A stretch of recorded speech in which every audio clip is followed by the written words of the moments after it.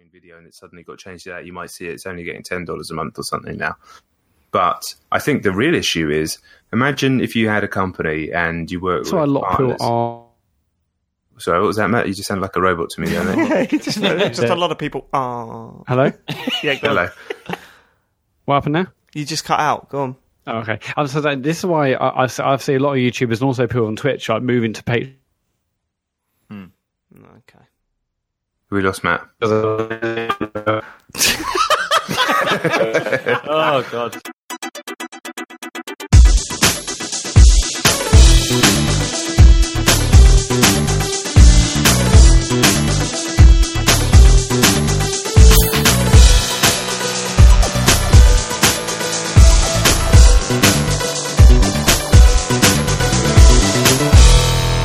Hello and welcome to the Computer Game Show. My name's David Turner and I'm here with Matthew Murray. Hello.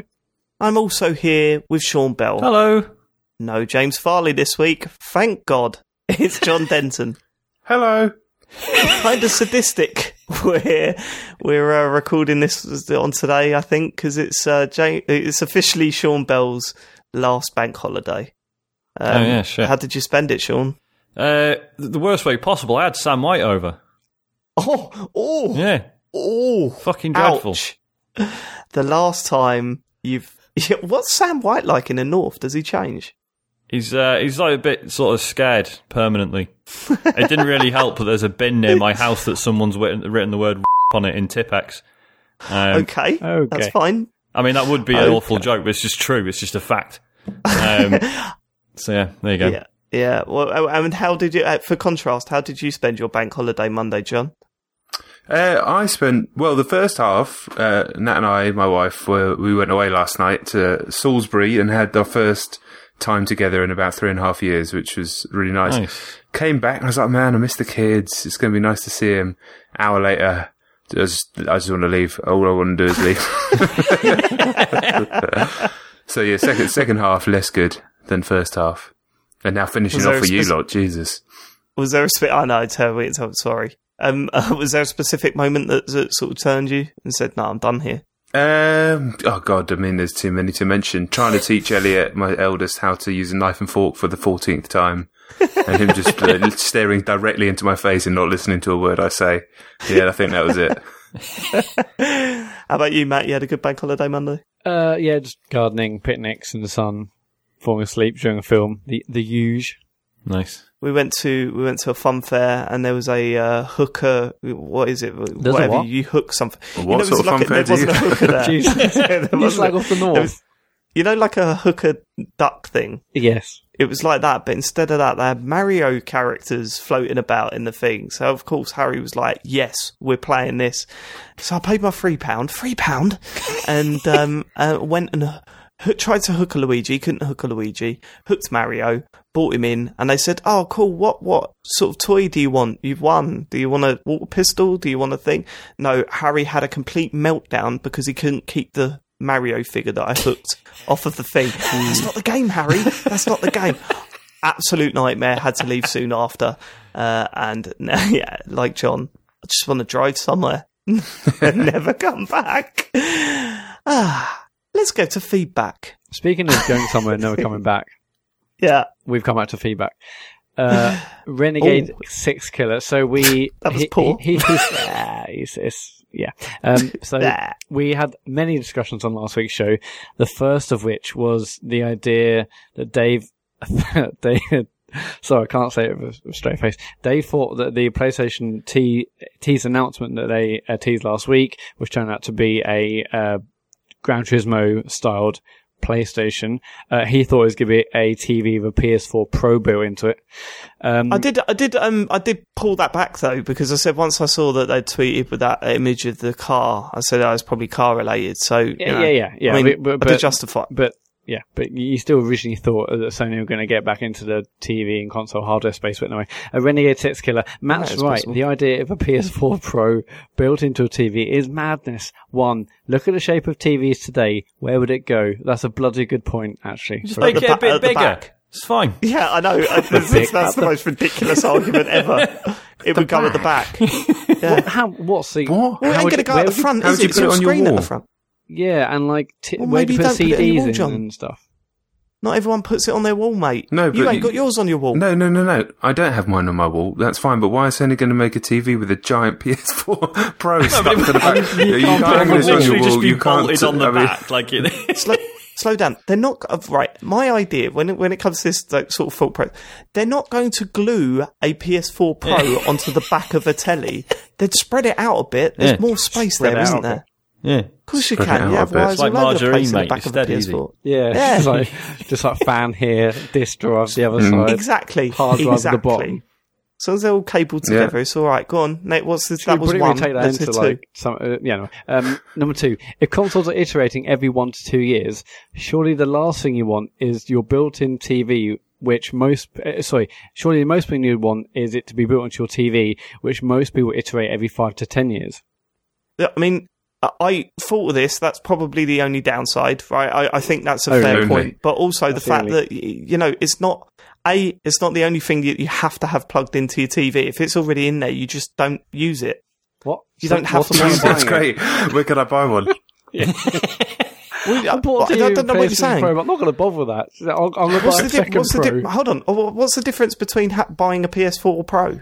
Just don't buy a PS4 Pro because they're iterating it in 2 years. Yeah, but you don't have to replace your entire £600, £800, £1,000 TV.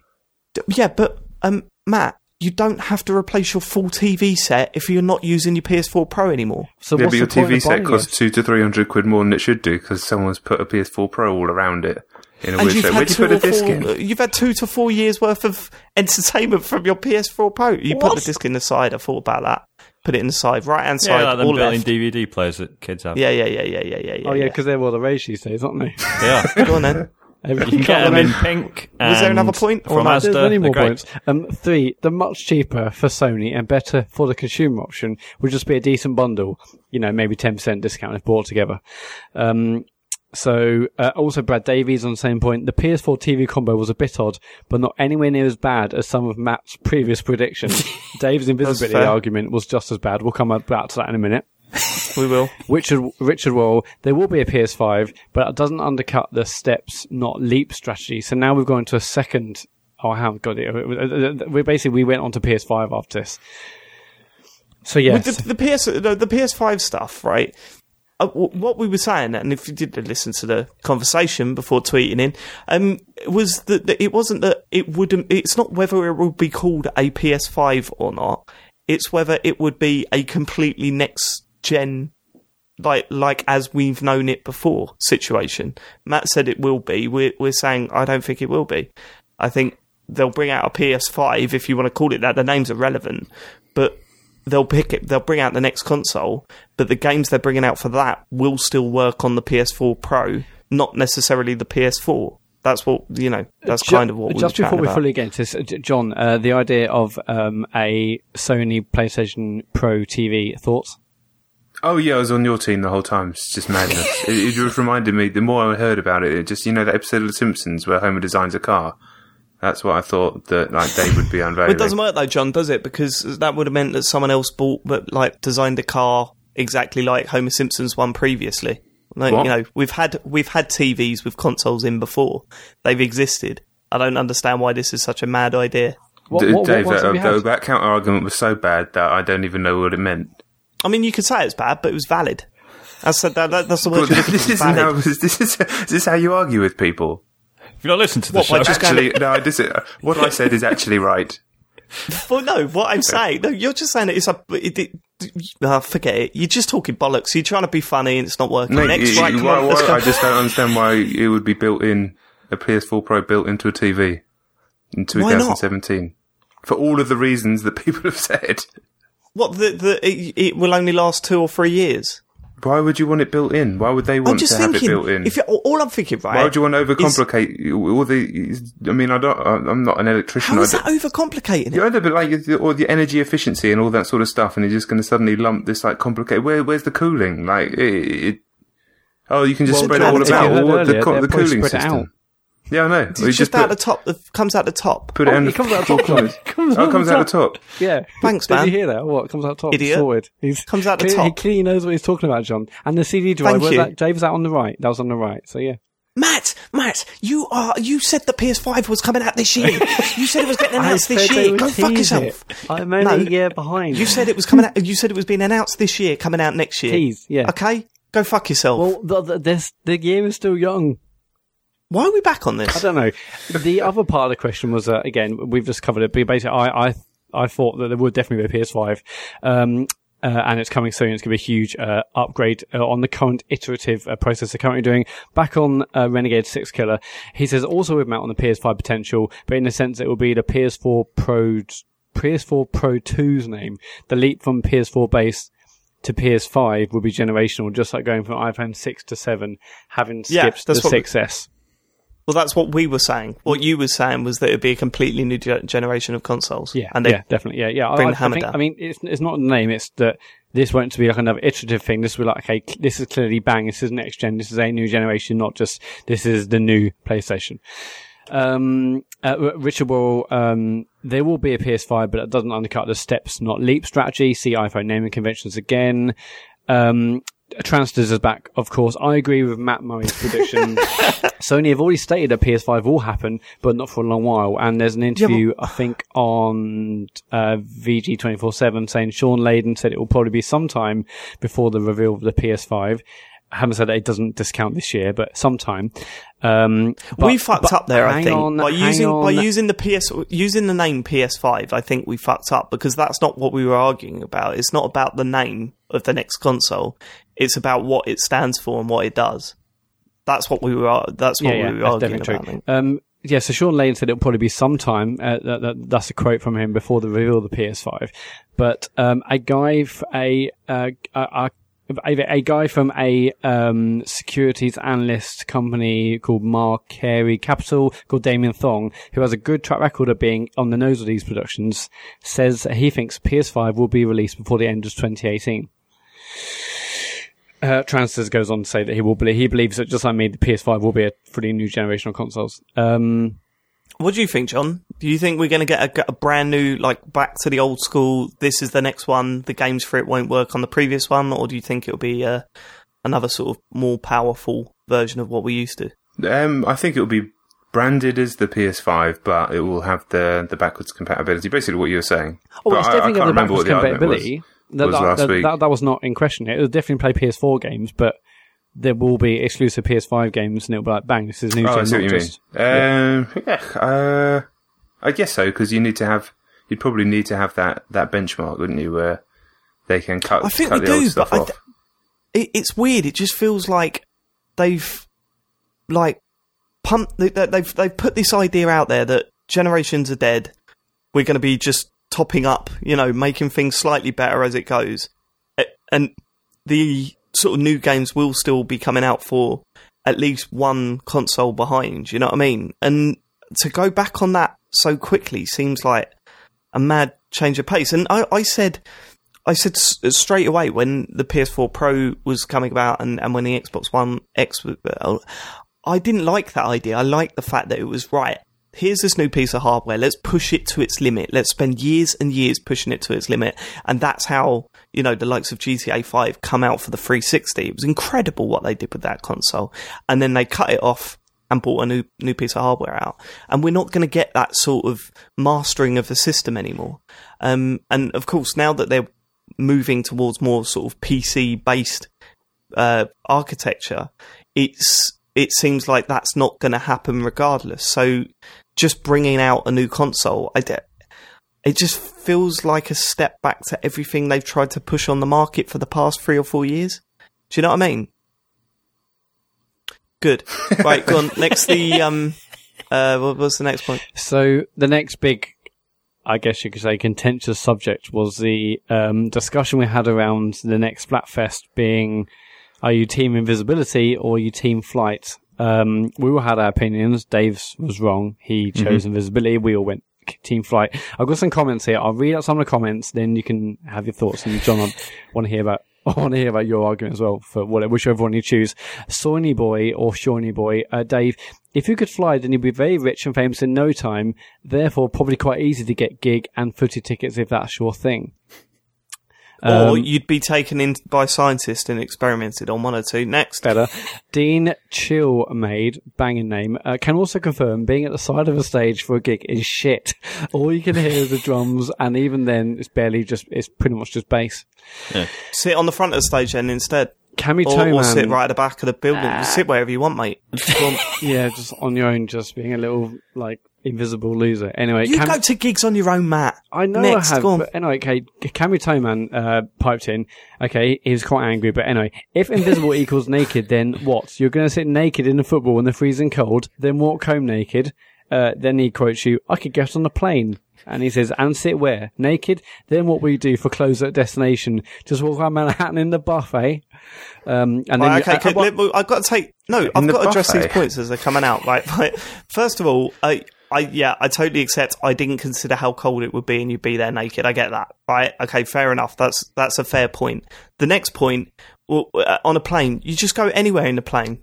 There's no spare room on a plane. Where would you sit? What planes do you got? Not everyone flies Ryanair. Go on a fucking private jet, Sean. What, he's going to hang out? You don't have to...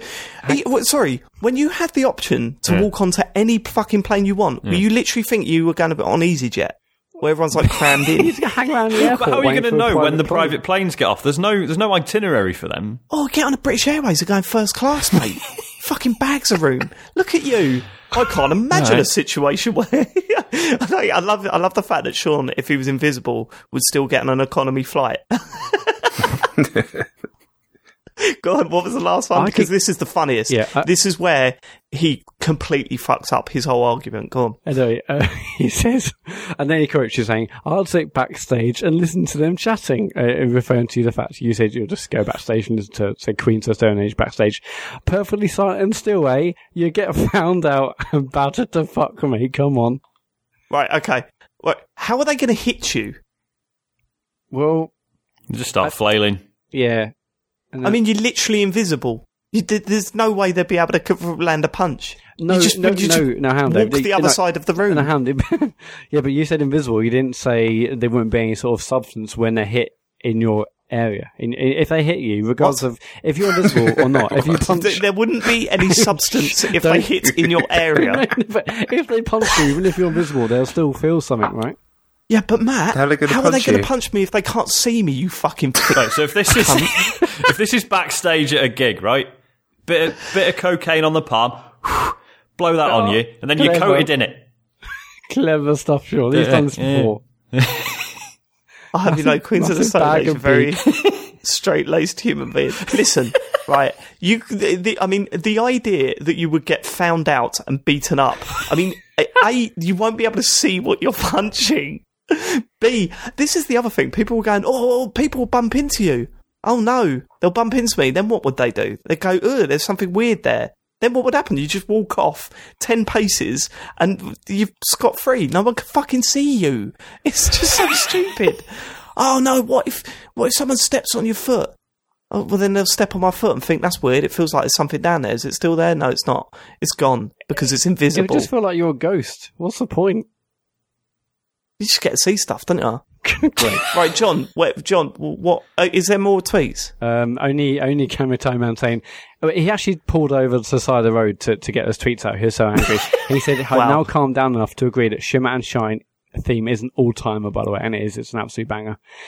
Do you know what I'll say? Right, is that he clearly, he pulled over and he had a very good point in the fact that you don't want to sit in the goal on a cold Tuesday night watching football because you'll be fucking freezing, right? He had a good point, but then he thought, well, I've pulled over now, I might as well think of some other points, and they just weren't as good. Also, I was thinking, if it really was cold, I'd just run up and down the pitch. You'd be even more depressing. What's worse than like a naked invisible man sitting in a goal? It's a naked invisible man running up and down the touchline. Why is that depressing? No one knows you're naked except for you. Yeah, but I don't want to be running up and down the touchline in the den in the pissing rain just to watch a free game of football when I could be flying above it.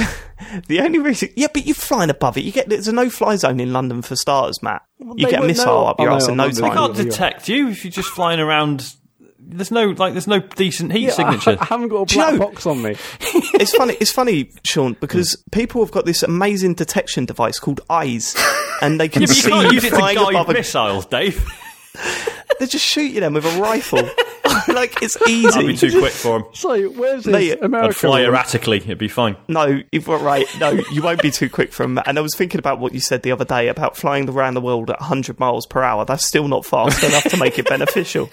Not in any way. No John, what side do you sit on in this argument? So we disagreed before, but I'm on Team Invisible, and I'll tell you why. It wasn't an easy choice. It wasn't like ketchup or mayo. Yeah, you can say what you want, Matt, but just hear me out. I agree with you, John. It wasn't an easy choice. First of all, what's all this naked bullshit? Right, we're talking a bunch of magic shit. Right, I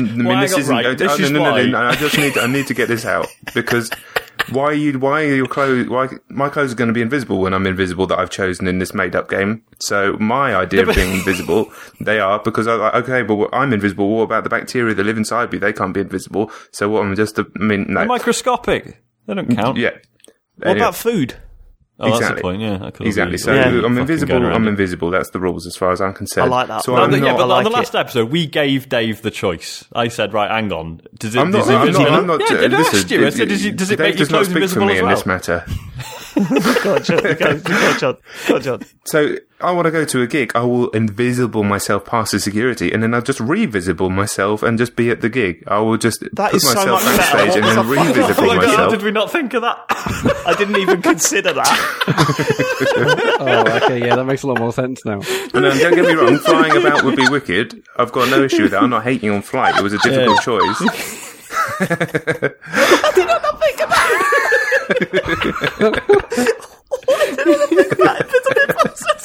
Dave was sitting on the stage in the nude. not thinking like naked. I'm finding it's harder and harder to co-sign on here, Dave. Running up and down on the touchline naked. I'm not going to do that, mate. I'm probably going to do a couple of massive robberies. Work out a way of laundering the money and then just slip past security as and when, but I'll have so much money I won't even need to do that after a while. And flights, I've got no issue with flight, but you can't be like, I'm going to fly to Australia at 100 miles an hour, because you did say that last week, Sean, and I remember that. And it's like, how long would that fucking take? And you'd 100% die. Unless you're no, it's fine. Immortal. You just eat a good meal before you go, it's fine. 100 miles an hour to fly to Australia. How fast do aeroplanes go? I've not looked this up. How fast do aeroplanes go? I don't know, but they definitely go faster than 100 miles an hour. I've just had this image of Sean flying to Australia after a big meal, stopping over the sea and sort of lowering himself down and floating backwards as he just shits directly into the sea. Dips his arse into it to wash it off and then flies off again. The most ungrateful thing. Oh dear. Ungrateful. So an aeroplane goes about 900 kilometres an hour, according to a quick Google search. You don't have to go faster, but you can. There's nothing that said 100 miles an hour. That's not part of this Splatfest. Dave said running speed last week, which is yeah. Well, that's the. But yeah, I've always thought about it would be fun to be invisible for those reasons. So that would be it. But yeah, the revisibility is a crucial part of that, and also you can invisible like your clothes all day because I mean, just you can. Not? Yeah, still the only thing choice. that turned me away from that idea, John, was that on the images for which side you pick, the guy is invisible with clothes visible. I don't care. Made me go.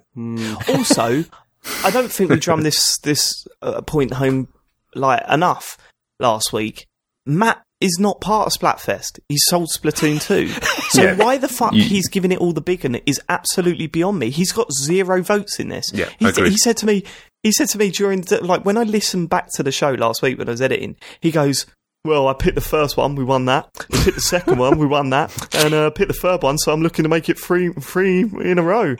Matt, you ain't part of this. You ain't in this little discussion. You're a nobody. Yeah. Fuck you. It's like supporting a football team. You don't have to be on the team to actually pick a side, you know? No, but you have to support the fucking team. Yeah, he's doing.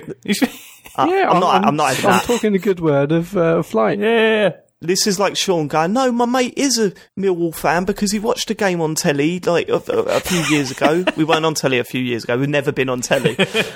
Stop lying, Sean. Stop trying to get someone on your team. Matt. He's out. Yes, Matt, John. who are you voting for in the Filipino presidential election? Yes, John, yes. Right, is that it for feedback? That is it, yeah. If you want to tweet us, it's at Computer Game Pod on Twitter or the computergameshow at gmail.com if you want to leave your feedback or angry, irate comments about what we say and do. If you want to pull over to the side of the road and send me shit, then do it.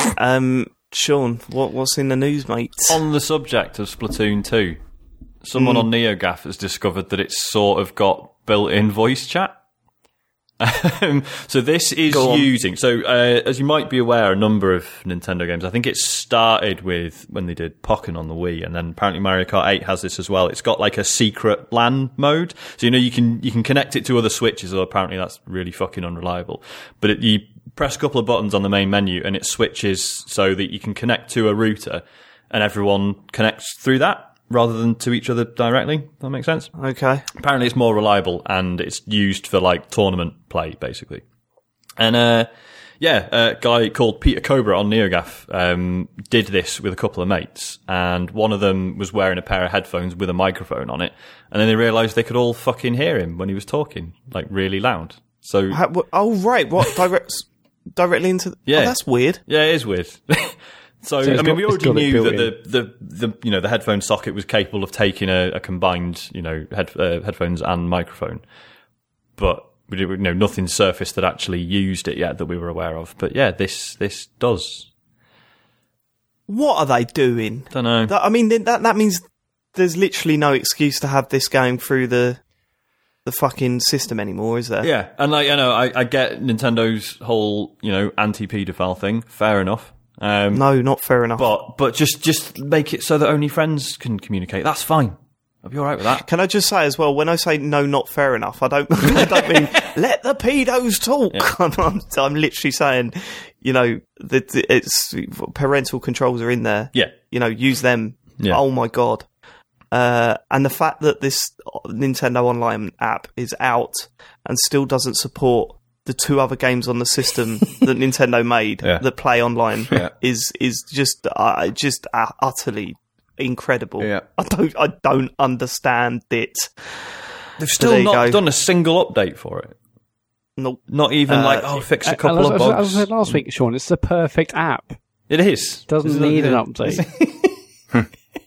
It makes you wonder if they just basically contracted someone to build it and that's it. Contract's up. There you go.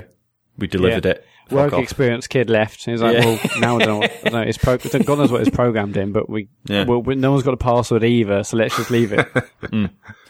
It's not good. Yeah, I mean, it's not good. That's crazy, but it's Nintendo. Yeah. When are we going to hear more about Nintendo Online and what they're doing with the payment system? That's what I want to know. Payment system? Fuck me. Well, actually, I'm paying for the service. Yes. Yeah. Paying for that app. I mean, is there a way of them scrapping the app without it being really embarrassing, do you think? Or do you think everyone would just be so happy for the news that they just wouldn't care? There's one easy resolution to this.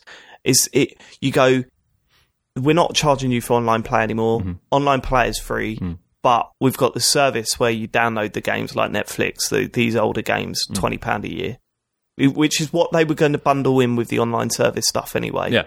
Just do that. Then you're not going to get anyone moaning about the online. Oh, well, you will get people moaning about the online, but not as much because they don't feel as though they're getting charged for it.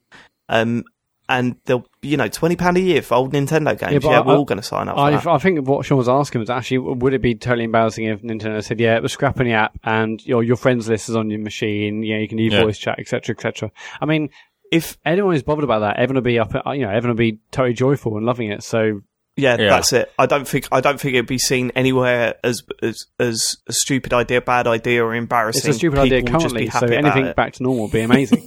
Exactly. Yeah. I guess Totally. All right. Okay. Speaking of Nintendo dropping the ball, well, sort of. So a company called AMD ISI has done a Kickstarter for basically it's a Switch. Technically, it's a Switch dock. It's not. It's like a battery case that just slips on the back. And I've seen that. It's got an HDMI port in it, so it functions as a dock, and you get like another 4 hours battery out of it. And it's like, how much are they charging? It was like, fucking, I've lost it now. I had it up on the screen. It's currently $45, but it's going to be $90 at launch.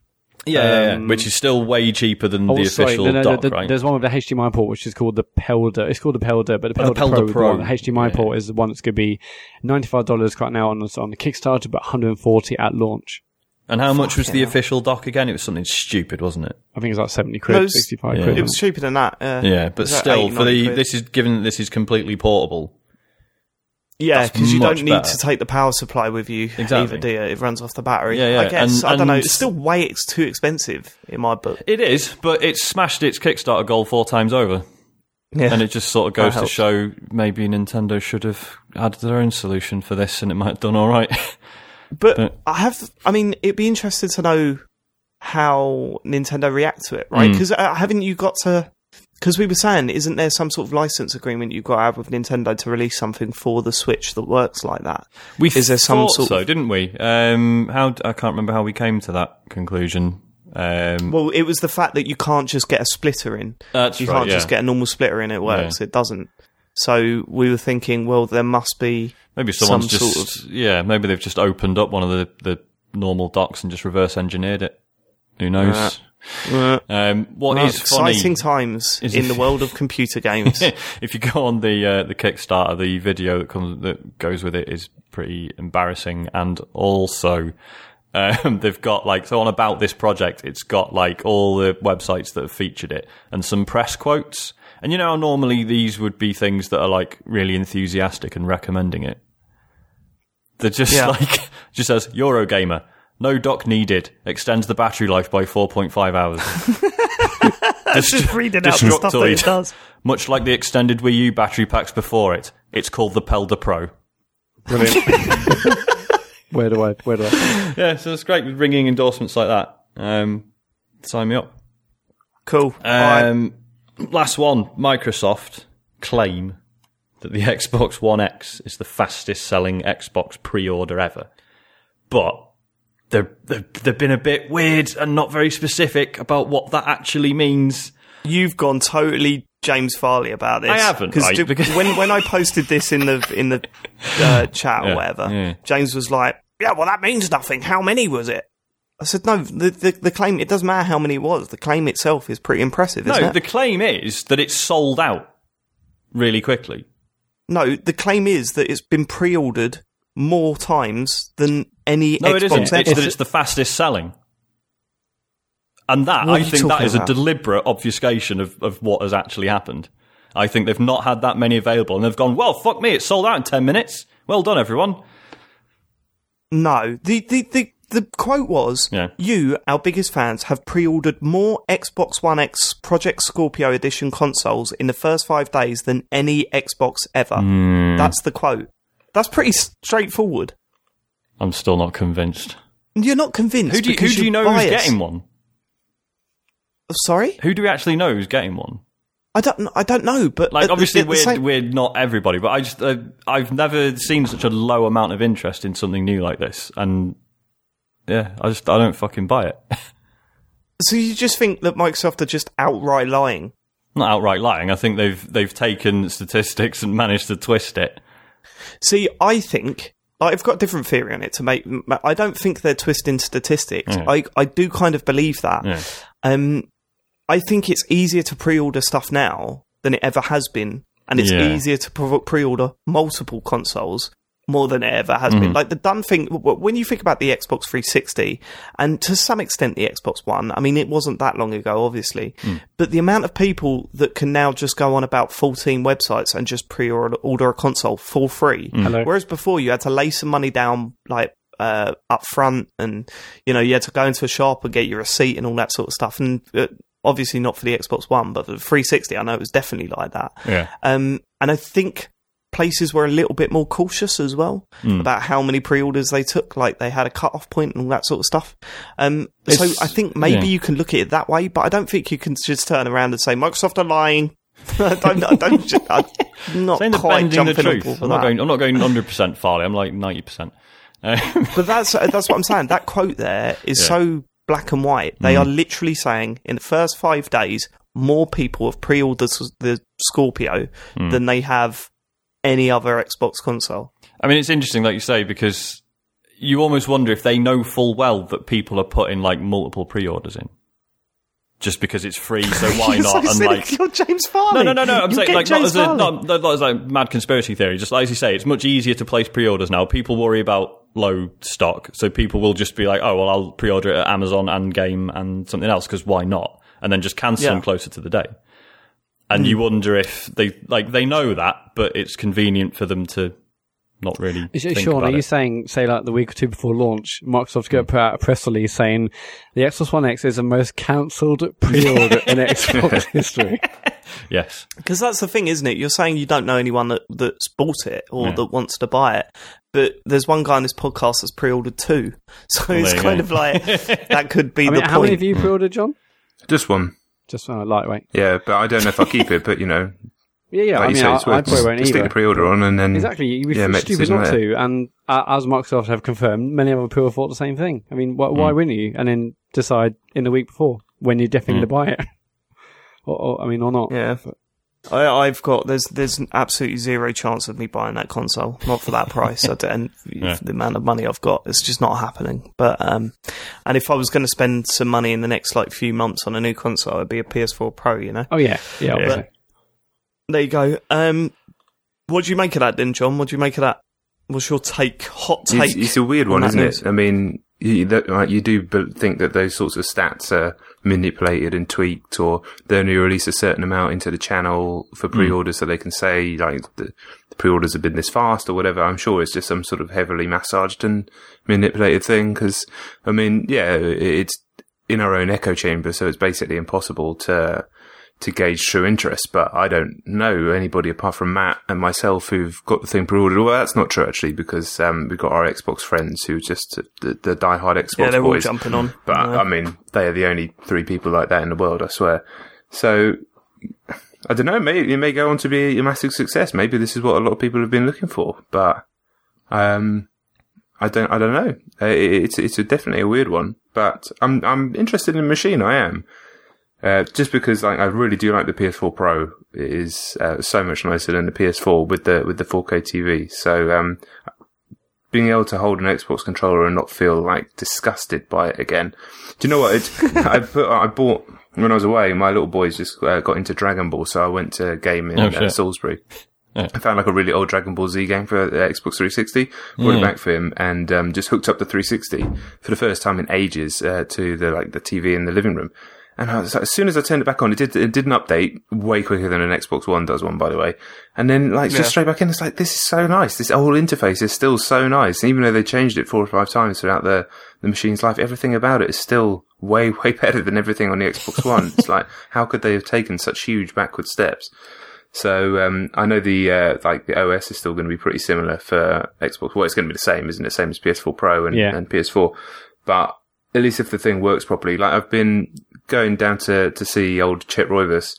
He's got the Xbox One S 2 terabyte, and it's like a completely different machine. I mean, it's the same thing, but it's just so much nicer. It runs faster. Obviously, the hard drive is massive, so he's got shitloads of games on there.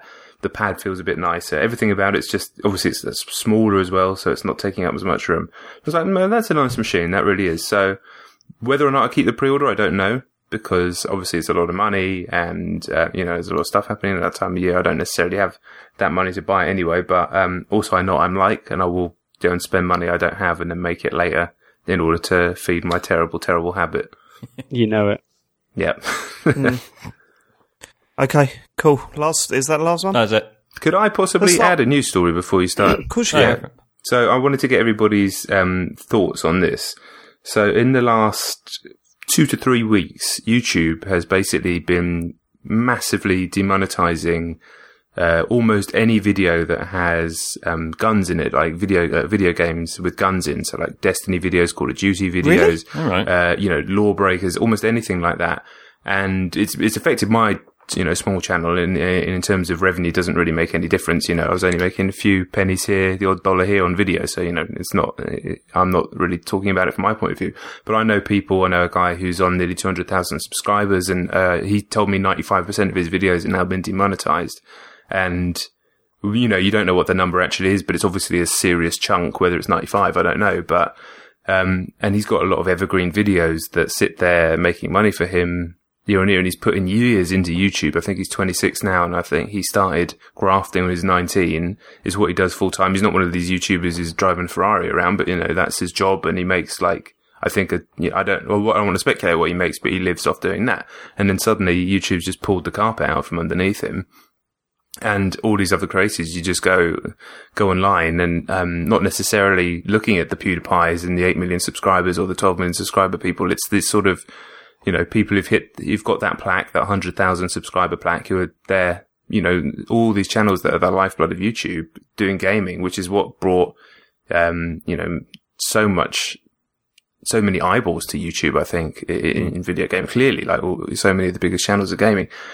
What an interesting time that suddenly, because they're worried about all these games being brand friendly, that suddenly, all these creators are out in their ear. And I include myself in it. I don't really know what to do going forward. I have big plans to, keep working and get that channel as big as it possibly can be. But now I'm like, well, what's the long-term play?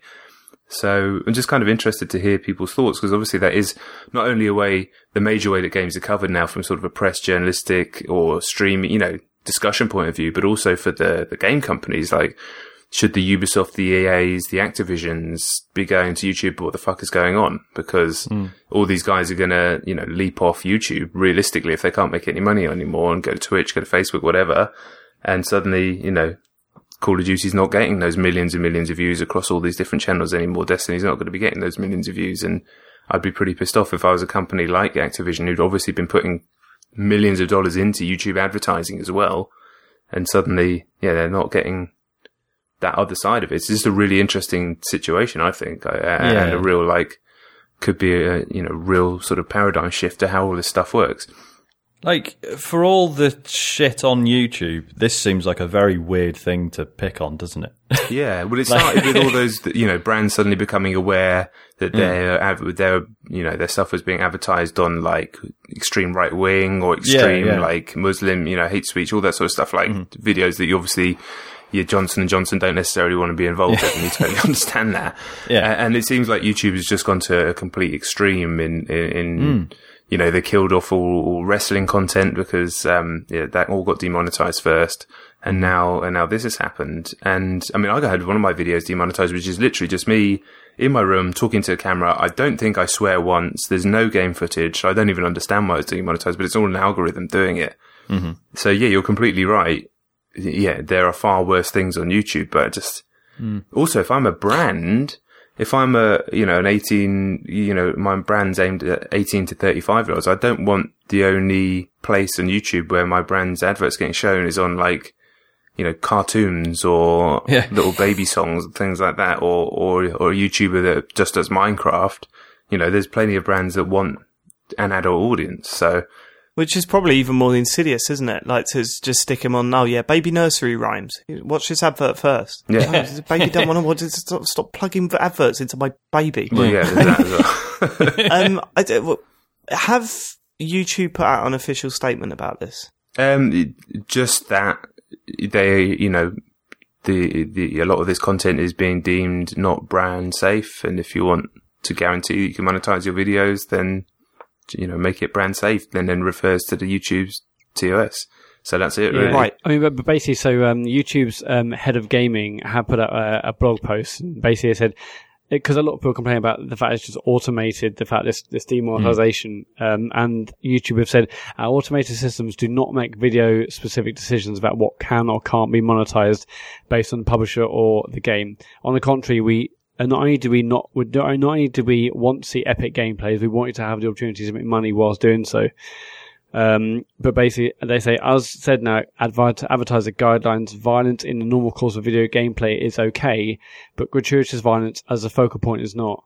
As is excessive profanity it's as just well bollocks, as title Sorry thumbnail, to cut you off, mate, but it's just clearly, even from my small channel and the videos that I've had demonetized, bollocks. And also ancient, it's clearly anything Gears of War in it's instantly demonetized. So I've got a video from when I first started back in October that's demonetized that was to do with Gears of War, and then nothing demonetized. Videos that have 100, 200 views or whatever, all the way up until the next Gears of War video however many months later. So it's like when they came out and made all those statements about when everybody was losing subscribers, and they were like, we don't delete subscribers. And then people are going, well, I'm no longer subscribed to my best mate's channel. What the hell's going on? They're like, we don't unsubscribe you from channels. Okay, see you later. I mean, that company is... Right, okay, so... I mean, there's a few things. I think to have a fully formed opinion on it, we need to know more about who's been questioning the content, and have they been getting pressurized by publishers at some point. We don't know enough details, but I will say this. If they had a problem with violence being linked to brands and things that people are saying, the videos would get removed. They wouldn't get demonetized. They'd just get removed. Why is it okay for them for the same content to be on the telly, to be on YouTube, but it's only okay if they don't make money from it? Well, they just want to be able to go back to these big brands and say, we can guarantee your video won't be on anything unsavoury. So your ad won't be on any content that's unsavoury. It's the advertisers that could be right. Yeah, okay. This is what a lot of people are using. Then what sort of YouTube? But then, how do you play that from YouTube's point of view? Say advertisers have got the hump that their adverts are on before something violent. Well, like what are YouTube supposed to do?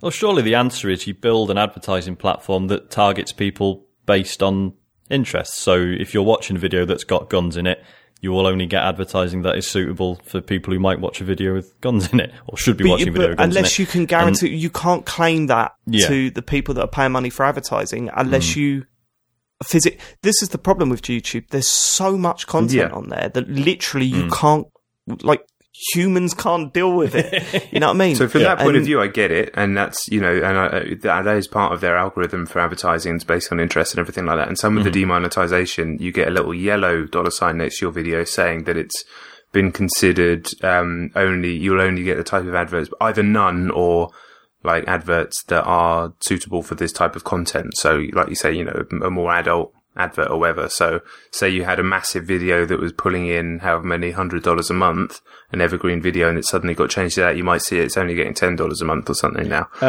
This is why I say a lot of YouTubers and also people from Twitch moving to Patreon, because they feel like YouTube feels quite volatile. As John mentioned a few months ago, there was everyone being unsubbed from their favourite channels. Now there's these videos being demonetized. It feels like a lot of things are happening in YouTube, and YouTube trying to, I guess, protect themselves and advertisers, and that's why people are trying to move their revenue to Patreon, where it's a bit more, it's a bit more guaranteed and a lot less volatile than whatever YouTube are currently doing. Definitely. I think what the major mistake that they've made is fair enough, there's a bunch of channels with 200 subscribers, 10,000 subscribers, whatever it is, in the grand scheme of things, small channels, and they've kind of just been brushed under the carpet. Most of my videos, I can't even do the manual review because they need a certain amount of views in a week, which is 1,000 views in a week, which, a lot of the videos just don't get because it's a small channel. It's just new.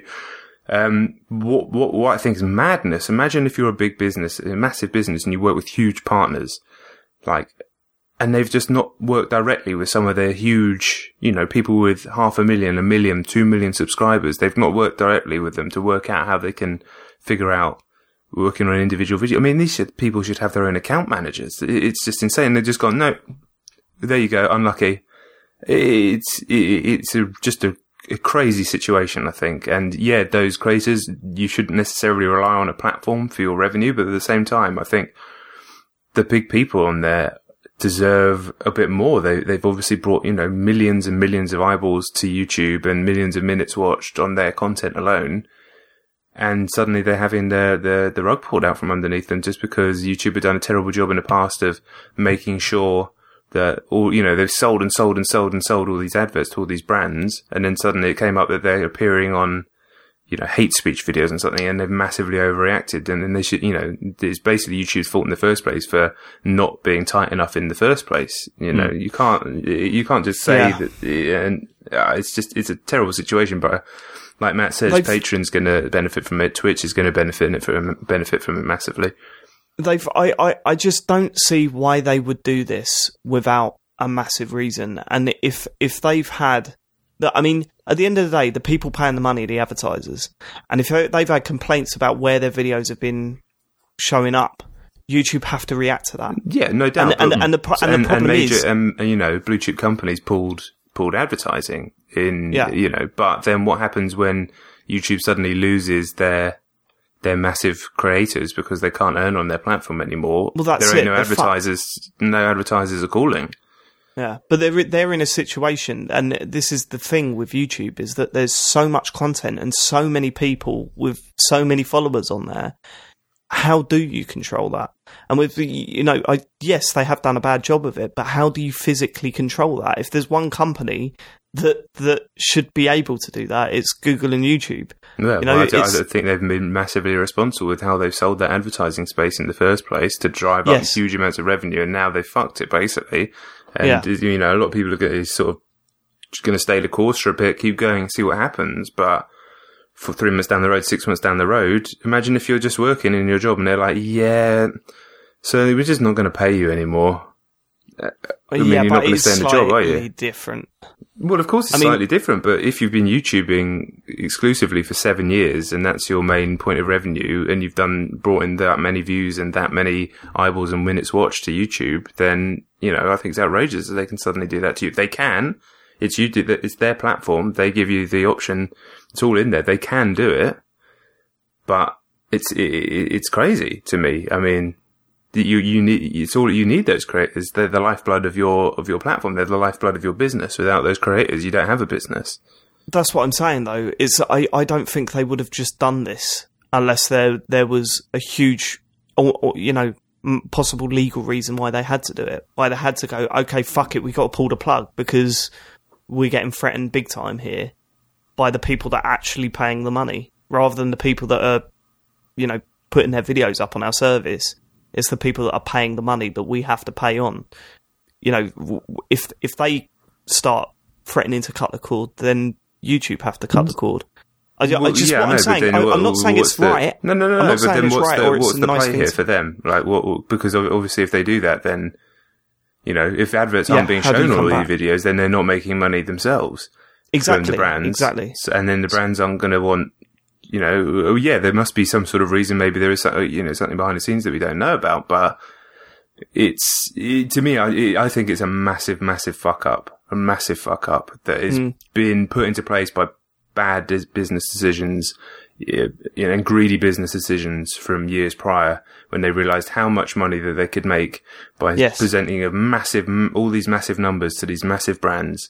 And then two things have happened. One, they have not controlled anywhere near well enough where that content is going. And two, also the brands are wising up that just because something's got 10, 12 million views doesn't mean that any of those 12-year-old kids are going to go out and buy their product. So I think it's a situation, because one thing that is consistent across all of it is there are creators out there who can build themselves huge audiences, and there are other platforms where they can continue to either move that audience or rebuild or build a new audience, be it Twitch, be it Facebook. There are other global platforms where the creators can do that. I think this is going to be a really interesting period for the whole industry. Yeah, I think within the next few years, you're going to see a complete restructure of how you can monetize your videos on YouTube. And I don't think it will be a necessarily good one either. I think the way Twitch are doing it at the moment, and, the only reason I know about this stuff is because Matt's been looking into it, you've been looking into it and stuff. And I've been getting third-hand information. But the way that Twitch seem to approach getting money for its content creators seems a lot more intelligent and a lot more, I want to say interesting, but it makes more sense. Definitely, and it's way you've better got to get controlled over as well. certain thresholds to monetize videos. When you let everyone who uploads a video to YouTube whack an advert at the front of it, that's always going to be a nightmare. And as you're saying, it's greed. It's greed. Yeah, but YouTube have changed that recently. I mean, in the last few months, they've changed that so you need at least a minimum of 10,000 views across your channel. So it's not just everyone, but that still means there's millions of people who have got that minimum of 10,000. But yeah, so it's not, you couldn't start a YouTube channel tomorrow and get advertising on your channel because no, but they've only just recently changed that, right? Yeah. So, and that could be in reaction to whatever's gone on behind the scenes. Because I do genuinely think, because it makes no sense for YouTube to do it, 0 sense financially, and in terms of keeping people uploading to their channel. Competitively, it makes no sense, because people are just going to move to Twitch and other gaming sites, whatever. And you're right, Twitch, how they're controlling it is far better. Just to give a very brief overview, and Matt, you can correct me if I've got anything wrong here. Basically, you start off and you can't. Then soon, if you can sort of overcome some fairly low thresholds in terms of like amount of streams you're doing a week, amount of minutes watched, and amount of followers, they're all quite low. It's like 50 followers is quite low. You get an email eventually after a few weeks asking you to become an affiliate if you want to, and then you can have people subscribe to your channel, which costs either $5, $15 or $25, but basically it's $5. But if you have Amazon Prime, you get 1 free subscription to any creator a month. So basically your audience, if they got Amazon Prime, go, I'll subscribe to you. And then it's 50-50 split between Twitch and the creator on that $5. And then only if you can get to partner status, which is basically, that's not about thresholds. That's about getting to a certain size and then applying and Twitch agreeing. Then you start having, an ad share on the ads that are shown on your video. So Twitch controlling everything. And there's only out of 2 million channels or whatever it is on Twitch, only 17,000 partners. So they can literally completely control who they know every single person. I'm sure their business is big enough that they can have, account managers looking after however many hundreds of people. So they know all the content, they can say, okay, we've got these partners here to this brand, and say, we'll make sure that your adverts are being shown with this person, and they can have they've done a far, far better job. And I'm sure their bottom line in terms of the ad rev that they're bringing in from the big brands isn't as high as YouTube's, nowhere near, but they've not got themselves into this ridiculous situation. Yeah, and you can see why Amazon bought them for, I think it's only like 900 million, like 2 or 3 years ago, and people are saying Twitch will be worth 20 billion in the next 2 to 5 years, and it's with these quite strong business models that support the creators as well as them as a business. Yeah, and I mean, you could argue that, hey, hold on, you're advertising on my website with my content, and I'm not getting a penny of it, because all streams and everything on Twitch has an advert at the start. Yeah. But sorry, that is unless you're a Twitch Prime / Amazon Prime customer, in which case you won't see ads. Everyone else does. Obviously, but if I go onto anyone's stream at the moment, then there's going to be an advert at the start. And I suppose there is an argument to say, hold on, you're advertising on my content, and I'm not seeing a penny of that. Is that right? But at the end of the day, if it means that they are that this is more controlled, then surely it's a more stable environment. And also, they're providing a platform for free. So if you go in knowing that you know that there's going to be an advert there, so you make that choice yourself as a creator or as a hobbyist, whatever it is. Fine, they're going to do that, but I get this amazing platform for free where I can. I'm just stating the obvious now. We know what I'm going to say, but I think that's a more honest and open transaction anyway. And I think so. Yeah. Totally so it was just an interesting thing, I think, to think about. And also, we come from the ages of magazines and, then websites, and the whole video stuff is ingrained in the way we consume games. It's more so than it used to be, but, compared to a generation younger than us, where that is basically what they've grown up with from 10 years old to now. And, I think maybe our generation aren't quite as aware of how big some of this stuff is, or how important some of this stuff is. But I'm sure we're going to talk about a game that's become very, very massive later, almost exclusively due to these, video and streaming services in PUBG. So just an interesting time. It's just something to think about. Yep. Right. Okay. Let's get on to what we've been playing. Sean, you're going to start this week, mate. Pretty brief one from me, I think. So Mario and Rabbids Kingdom Battle's out this week. I can't afford it, but I can afford XCOM 2 because it's £12 on PSN at the moment. And I've been fancying to go on it for a while. I played a fair bit of the last one and the originals back in the day. I was bang up for this. It is so fucking difficult. It's unbelievable. Isn't that one of the things people say about that game? It's really tough. But it's a main selling point. I've played the others, but this one's just ridiculous. like I know how good it is because everyone tells me. I'm not saying it's shit, but I'm like 90 minutes in and I've been having the most miserable fucking time with it. Right, you do. Surely you can knock it down, though, right? Yeah, that fucking doesn't make any difference. I'm still shite at it. So you do like your training mission where it literally tells you every single thing to do. Right, it's like move this person here, now move this person here, tell this person to shoot this person. Like step by step. Did you fail that one? And then it goes straight from that to like just full on fuck you, deal with it. I'm on the first proper mission still. I haven't passed it yet. I've failed it 3 times now. And it's like, you can just, one of the changes is that, most missions have like a timed objective. So you can't spend too long fucking around. Like you start every mission where you're concealed. So the enemy don't know you're there. And the whole point is, you've got to sneak into like the best position possible and then alert the enemy, and then all you guys can ambush the enemies, right? On paper, that's how that's supposed to work. But then combined with that, there'll be a thing you've got to reach, like this bomb's going to go off in 6 turns, whatever. You've got to run in and defuse it first, or else everyone gets wiped out. Which is cool, and that makes sense, because otherwise you could just spend forever just meticulously planning everything, whereas this gives you a sense of urgency, having that turn limit on it. That's fine, but like one of the enemy's abilities now is that they can basically resurrect any dead character as an enemy.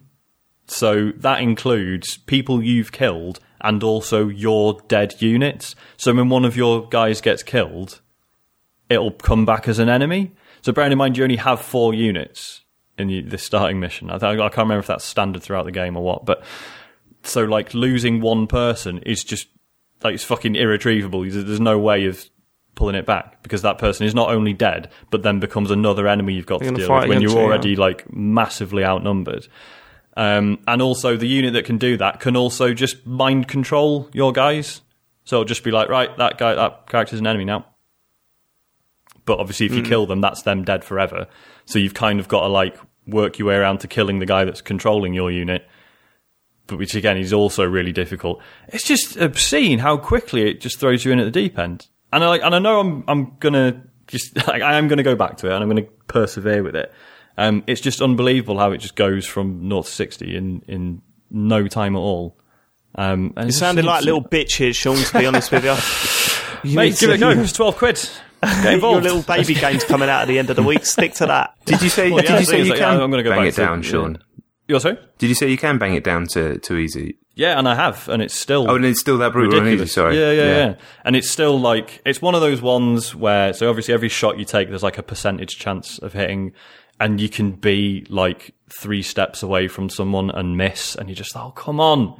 You're supposed to be highly trained military operatives. Is there like a one-handed mode? Or like some sort of like Wii U, one button, just press giant X and then it does it all for you. Or like auto shot, I don't know. Yeah, was the first one this bad? This difficult? No, I got on really well with the first one. Yeah, same as that. I mean, it's hard and it got harder, right? And I ended up, my playthrough ended up in failure. So I never got to the end of the game. But yeah, not first mission, second mission.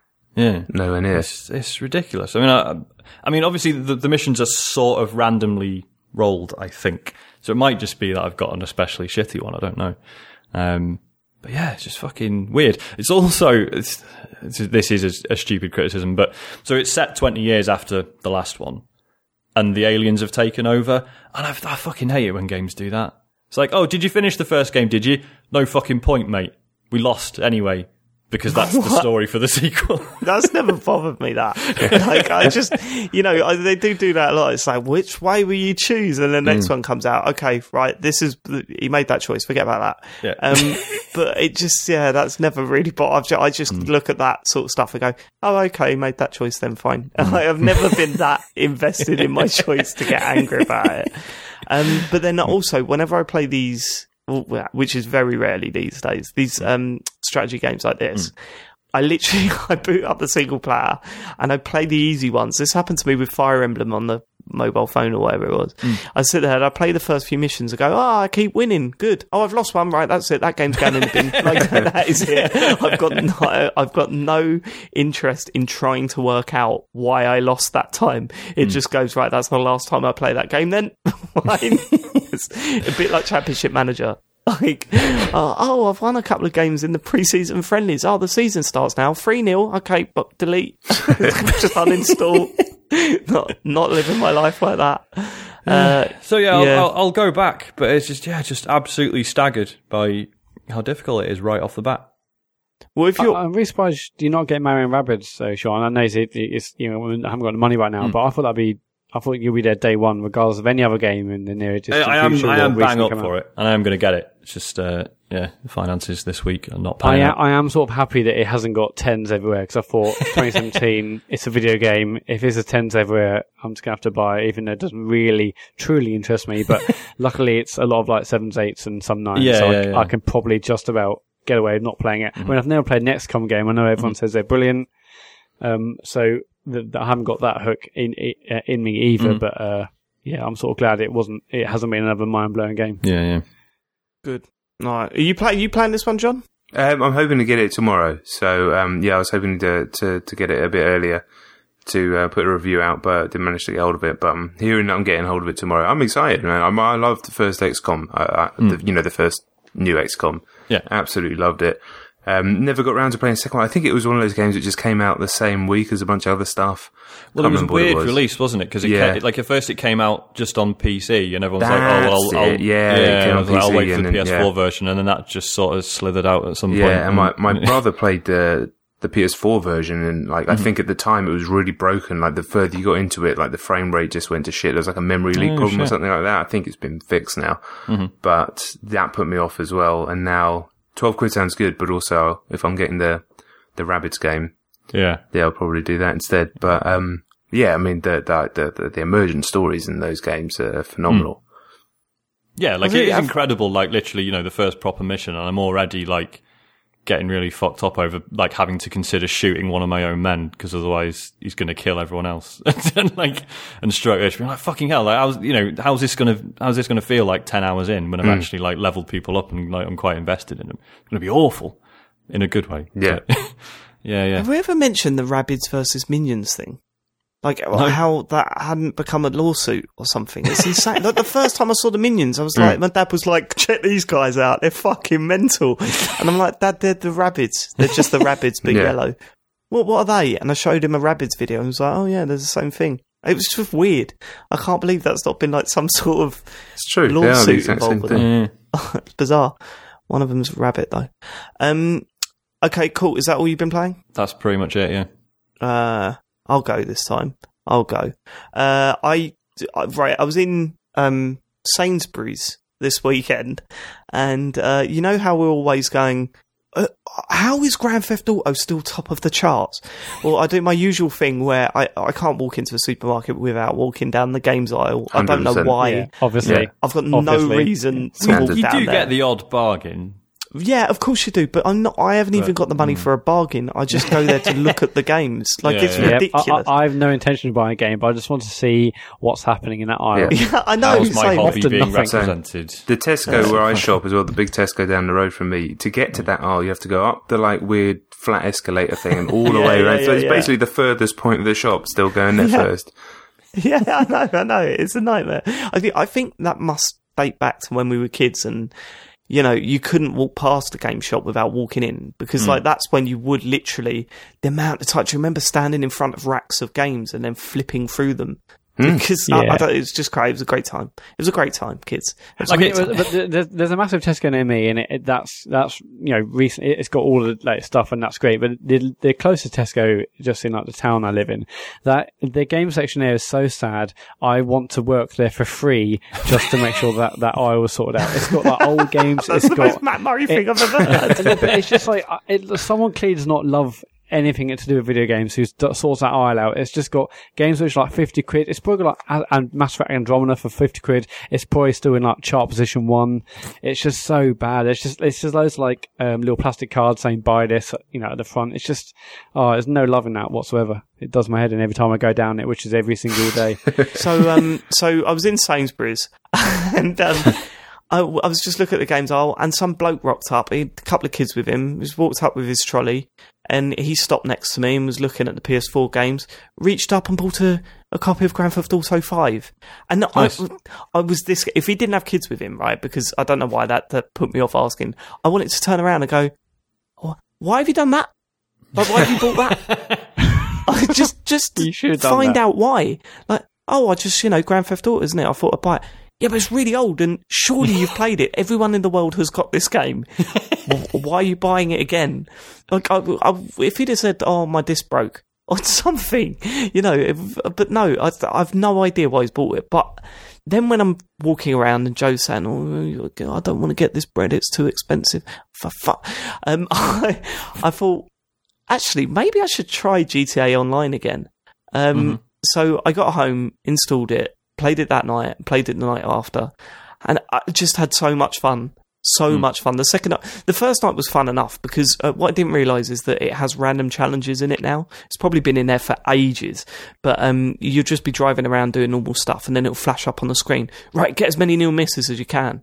You know what I mean? Like those old Burnout Paradise style things. Like someone's activated this like random challenge. There was one that was like climb as high as you can and jump off, and don't use your parachute to the last moment. The furthest drop wins. It's all stuff like that, and it's all timed, and it's got a scoreboard at the bottom right hand corner. And you get money if you're at the top of the scoreboard. And so I was just doing that stuff and just having a whale of a time.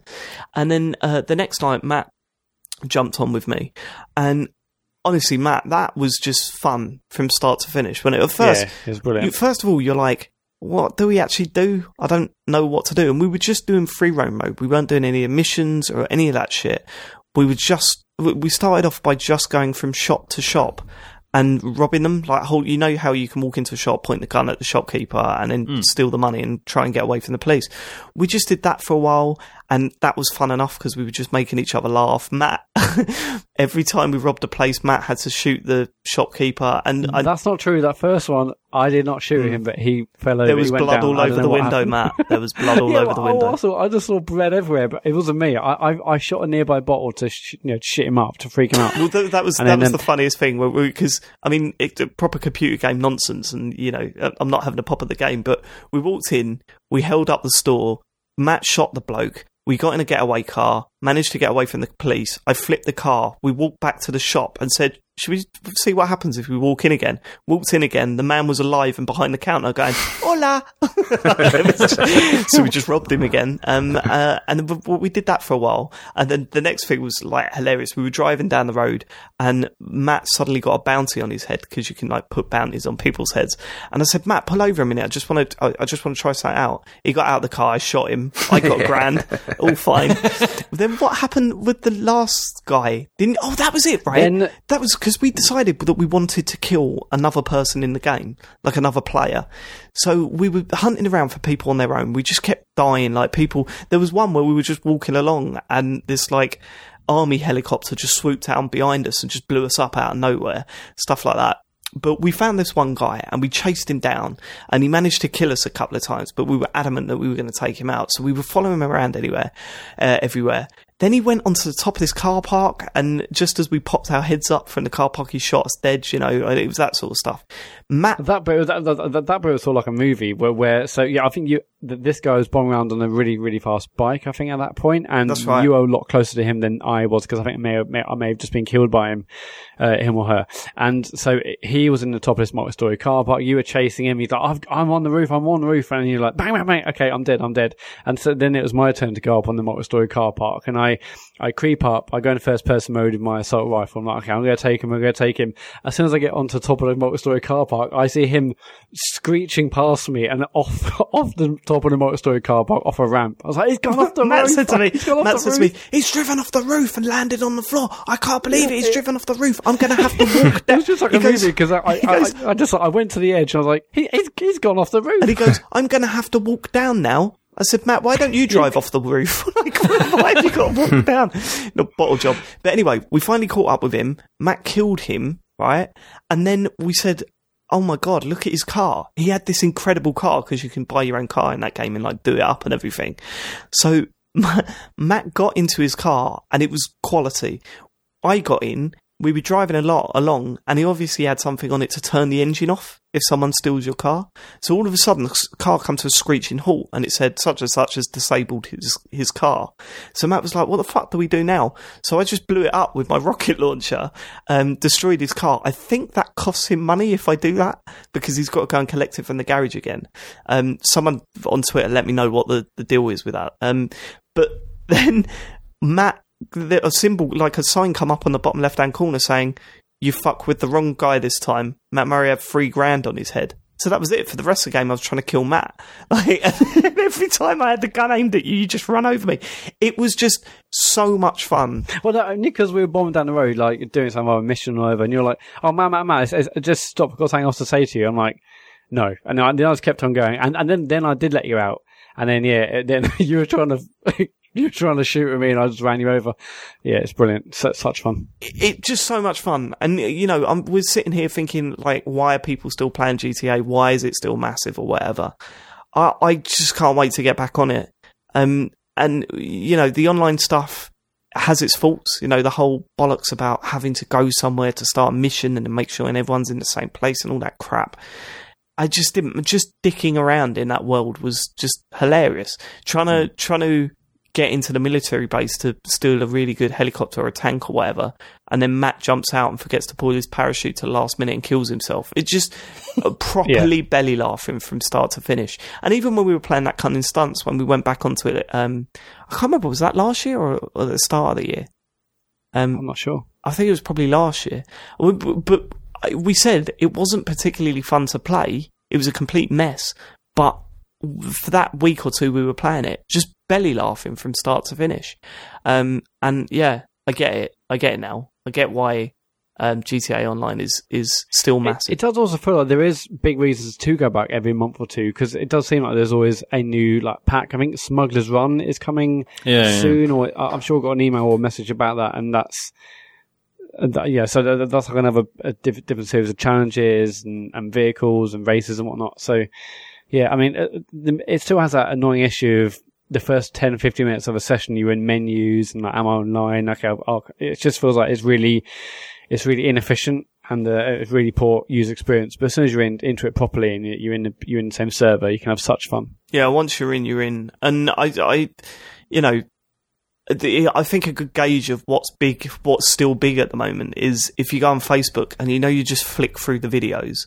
Like you'll watch a video and then you just scroll down and see loads more videos.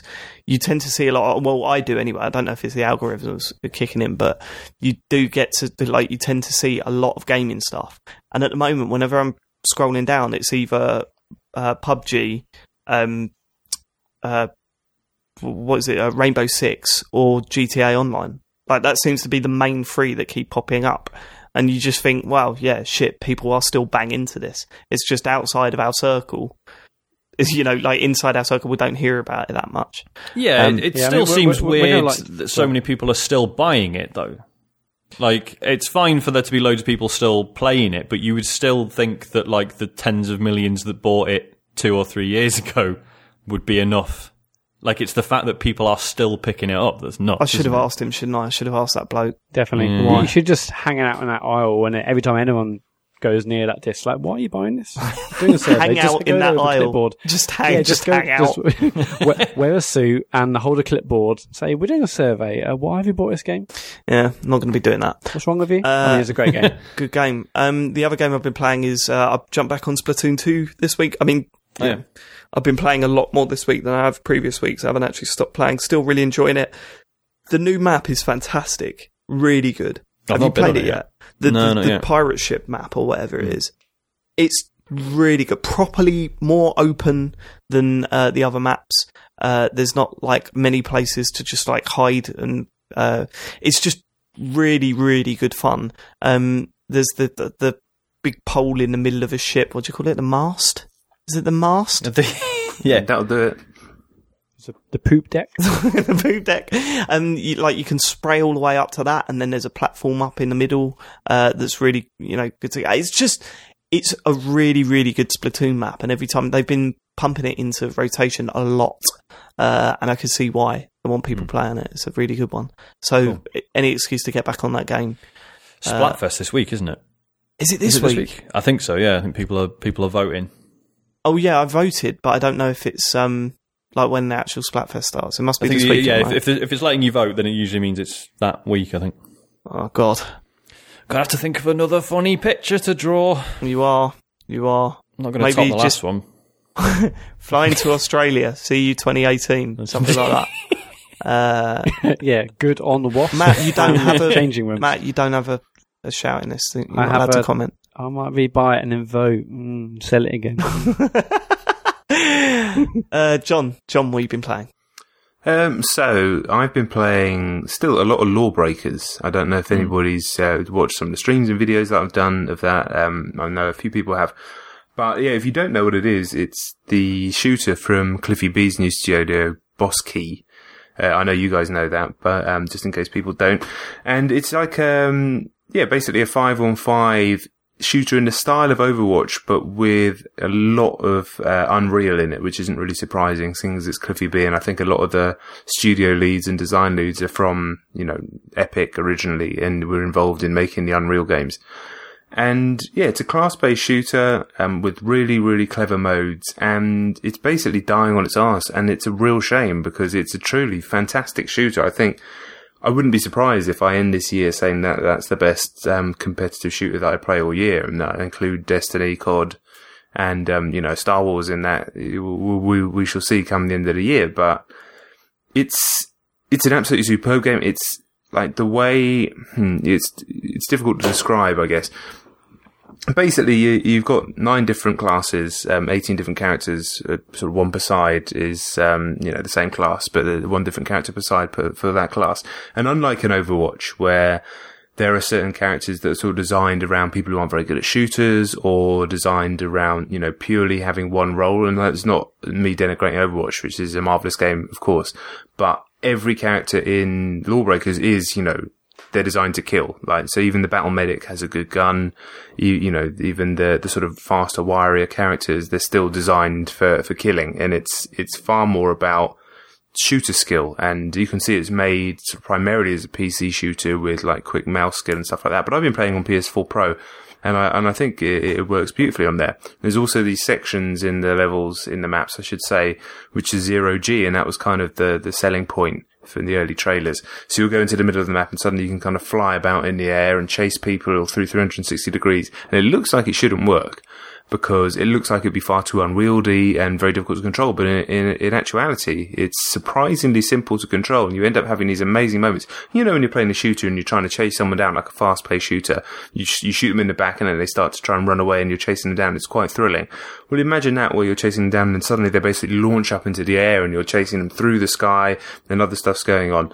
Yeah, because just by the way you're describing it, does it feel a little bit like the Halo games where there was that one map where you had these huge jumps either side, and if 2 players went on either side, they clashed in the middle, they dropped down. Do you remember that map? Yeah, I know what you mean. But that felt exactly like you're describing it. The fact that it feels like when you're flying through the air through this like massive jump thing, you shouldn't be able to aim and throw grenades and stuff, but you were totally able to do that. And it felt amazing. It's not dissimilar. I would say the games, there's some Tribes in there, some Unreal, obviously, definitely some Titanfall, obviously a lot of Overwatch, but the pedigree, and I've used that word a lot, I use that word in my review that I did on Eurogamer, I use that all the time when I'm speaking about it on stream. You can feel it, man. You can feel like how well each character's, all the classes, they have their abilities, much like on Overwatch. But all those abilities kind of combo into one another. So as you get better at the character, you'll realise that, say, the Wraith, which is a class I use a lot, which has like a SMG and a knife, you soon realise that when you're pressing the alternate fire to stab the knife, that actually propels you forward. So players start to realise that they can sort of do this triple jump and then use the knife to propel themselves forward. And then he also has a slide, so you can combo the slide into the knife, into the jump, into a wall jump. You learn the characters, and they all have this amazing depth in the way you can combo their abilities. But like, it just, the more I play it, the better it gets, which is really surprising. And yeah, that pedigree, that quality, these people who've been making online shooters and competitive shooters since, pretty much since they've been about. Like, it's slightly after Quake, but Unreal, the first one, it was still an amazing, online shooter, even though the connections were terrible. This is like late 90s.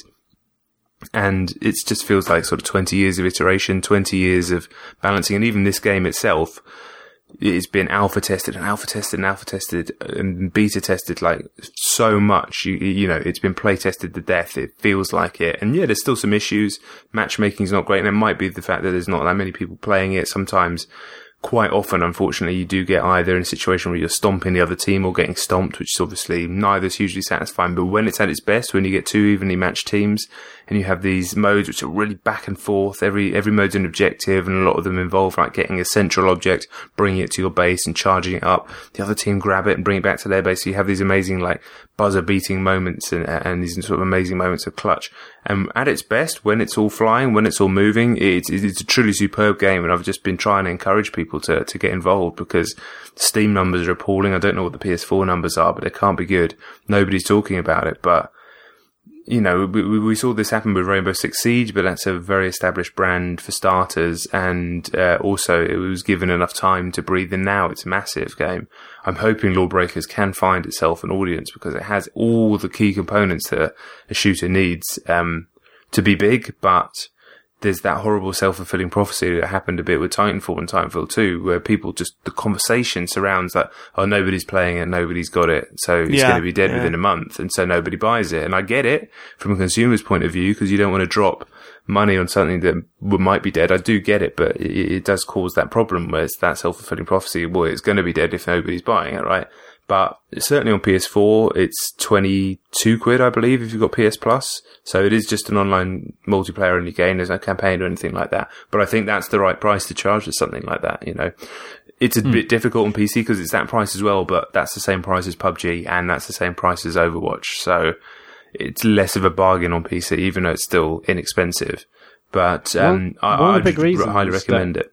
Yeah, one of the big reasons Rainbow Six blew up, I mean, they also did loads of fixes as well, but obviously it was massive in the esports scene, and there was like the finals of the championship this week for Rainbow Six. I watched a bit on Twitch and it was brilliant to watch, but that obviously is really heavily esport orientated. Could Lawbreakers do that, or do you think it hasn't quite got what it needs to be in esport? It definitely does in terms of the game modes. We have no idea what the spectator situation is like with Lawbreakers at all. We've seen like Overwatch, everyone assumed was going to be a massive esport, and it certainly made big inroads, and there's all the stuff with like the national teams and all that sort of stuff that they tried to do. But the bottom line, they never had their spectator stuff sorted out well enough, and it's just not taken off in the way that they thought it was. And in actual fact, Rainbow Six has overtaken it, just because that is also a very, very good game to watch. It's very tense and tactical. And they partnered with ESL really early on, when basically nobody cared. None of the major teams had Rainbow Six teams, but they put in, that investment behind the scenes and in the infrastructure, and it's paid off. It's paid dividends for them down the road. Lawbreakers hasn't done any of that stuff. It hasn't partnered with any of the major esports sort of organizers, the ESLs, the DreamHacks, etc. The people that can logistically put on these tournaments.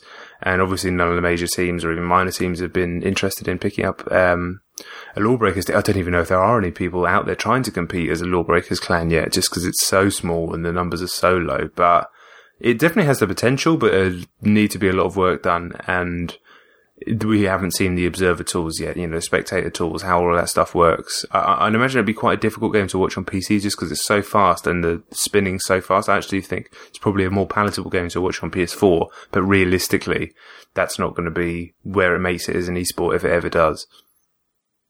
Yeah, it sort of feels like games have to have esports built, have to have an esports element if they want to blow up truly. I feel like that feels like it's a key component now. Or that could be a reaction to a game blowing up, rather than the other way round. Or maybe it just helps each other. Certainly with Big Rains, it was there from the beginning. But unlike a lot of companies that go, this is going to be an esport, and they're just like, they don't do anything about that. They just say that as a selling point or a marketing point.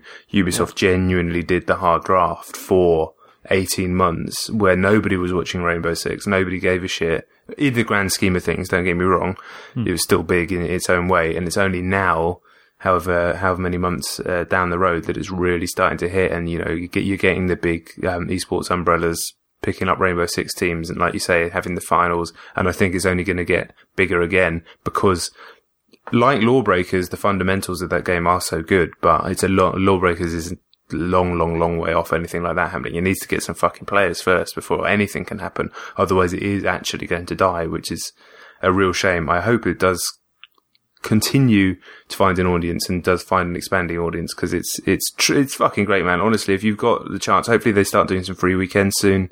If you ever see one flashing up, and you follow me on Twitter, I'll definitely blast it out there. But get involved as and when you can, just to check it out, see what you like. It's going to be difficult right now. I get tons of games are coming out, but hopefully this is Boskey's only game. They exist for this game and nothing else. So, they're certainly going to be putting in as much graft as they can to get this thing moving. And I don't think it's just going to die. It's not like it's under a publisher that's got 20 other games coming out over the next 24 months. This is it for them right now. So even if you jump in January, even if you jump in February when things are quieting down, I'd recommend it, man. So I've been banging on about this game way too much, but get involved. But what do you think? Why do you think no one took to it?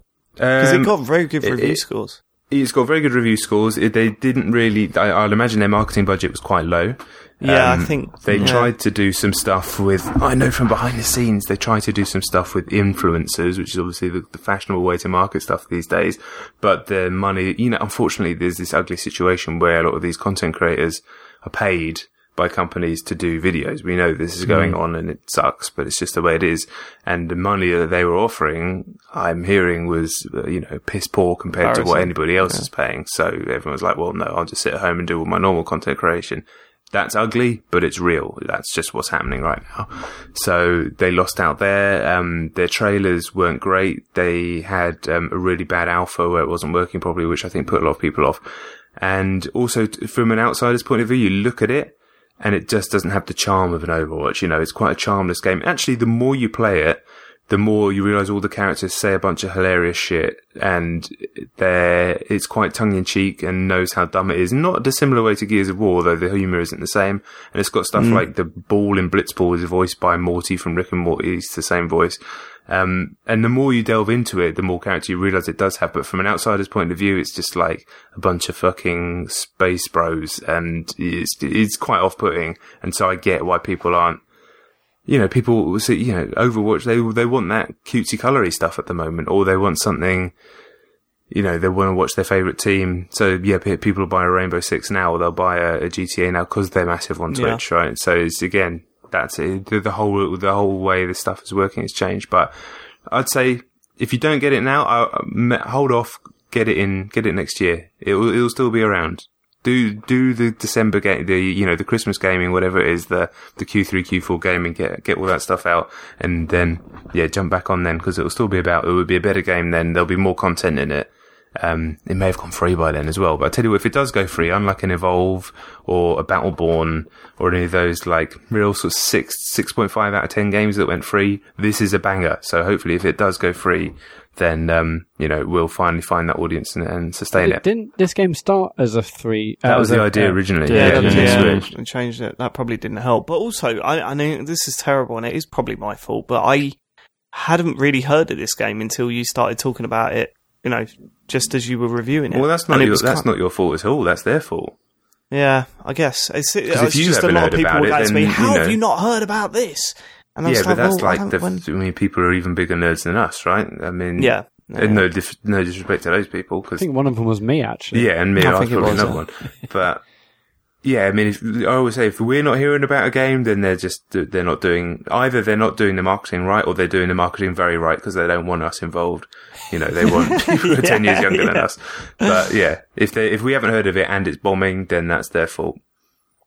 I was when I was putting the news together, there was one I saw, I decided not to include it, but Brink. I don't know if you remember Brink. Yeah, I remember. So that's Brink. just gone completely free on Steam, and that's got more players than this. And Brink, like, okay, it's free, but it's like it had some interesting ideas, but it was properly shit. And it's just like, yeah, it's just bizarre because it isn't even shit. I've forgotten what it was called. You mentioned it, the Gearbox one. Battleborn. Apparently even Battleborn's still doing better numbers than this. Yeah. And that's just criminal. Like, it is criminal. It is criminal. Bizarre. But I've still got my fingers crossed for the game. I'm still going to be doing some streams here and there, and then I'll be back on it properly. But you know how it's like with us. There's always something new to play, and then you end up just forgetting that lovely game that you played for ages because there's something else to distract you, and I just end up in this constant cycle of, like, regret. I've got a regret for ARMS, regret for Splatoon 2 already this year, a bunch of other games that I've left behind. I don't want to, so I'm hoping Lawbreakers doesn't become another one of those, but we shall see. But it's a banger, man. It really is. It's a cracking game.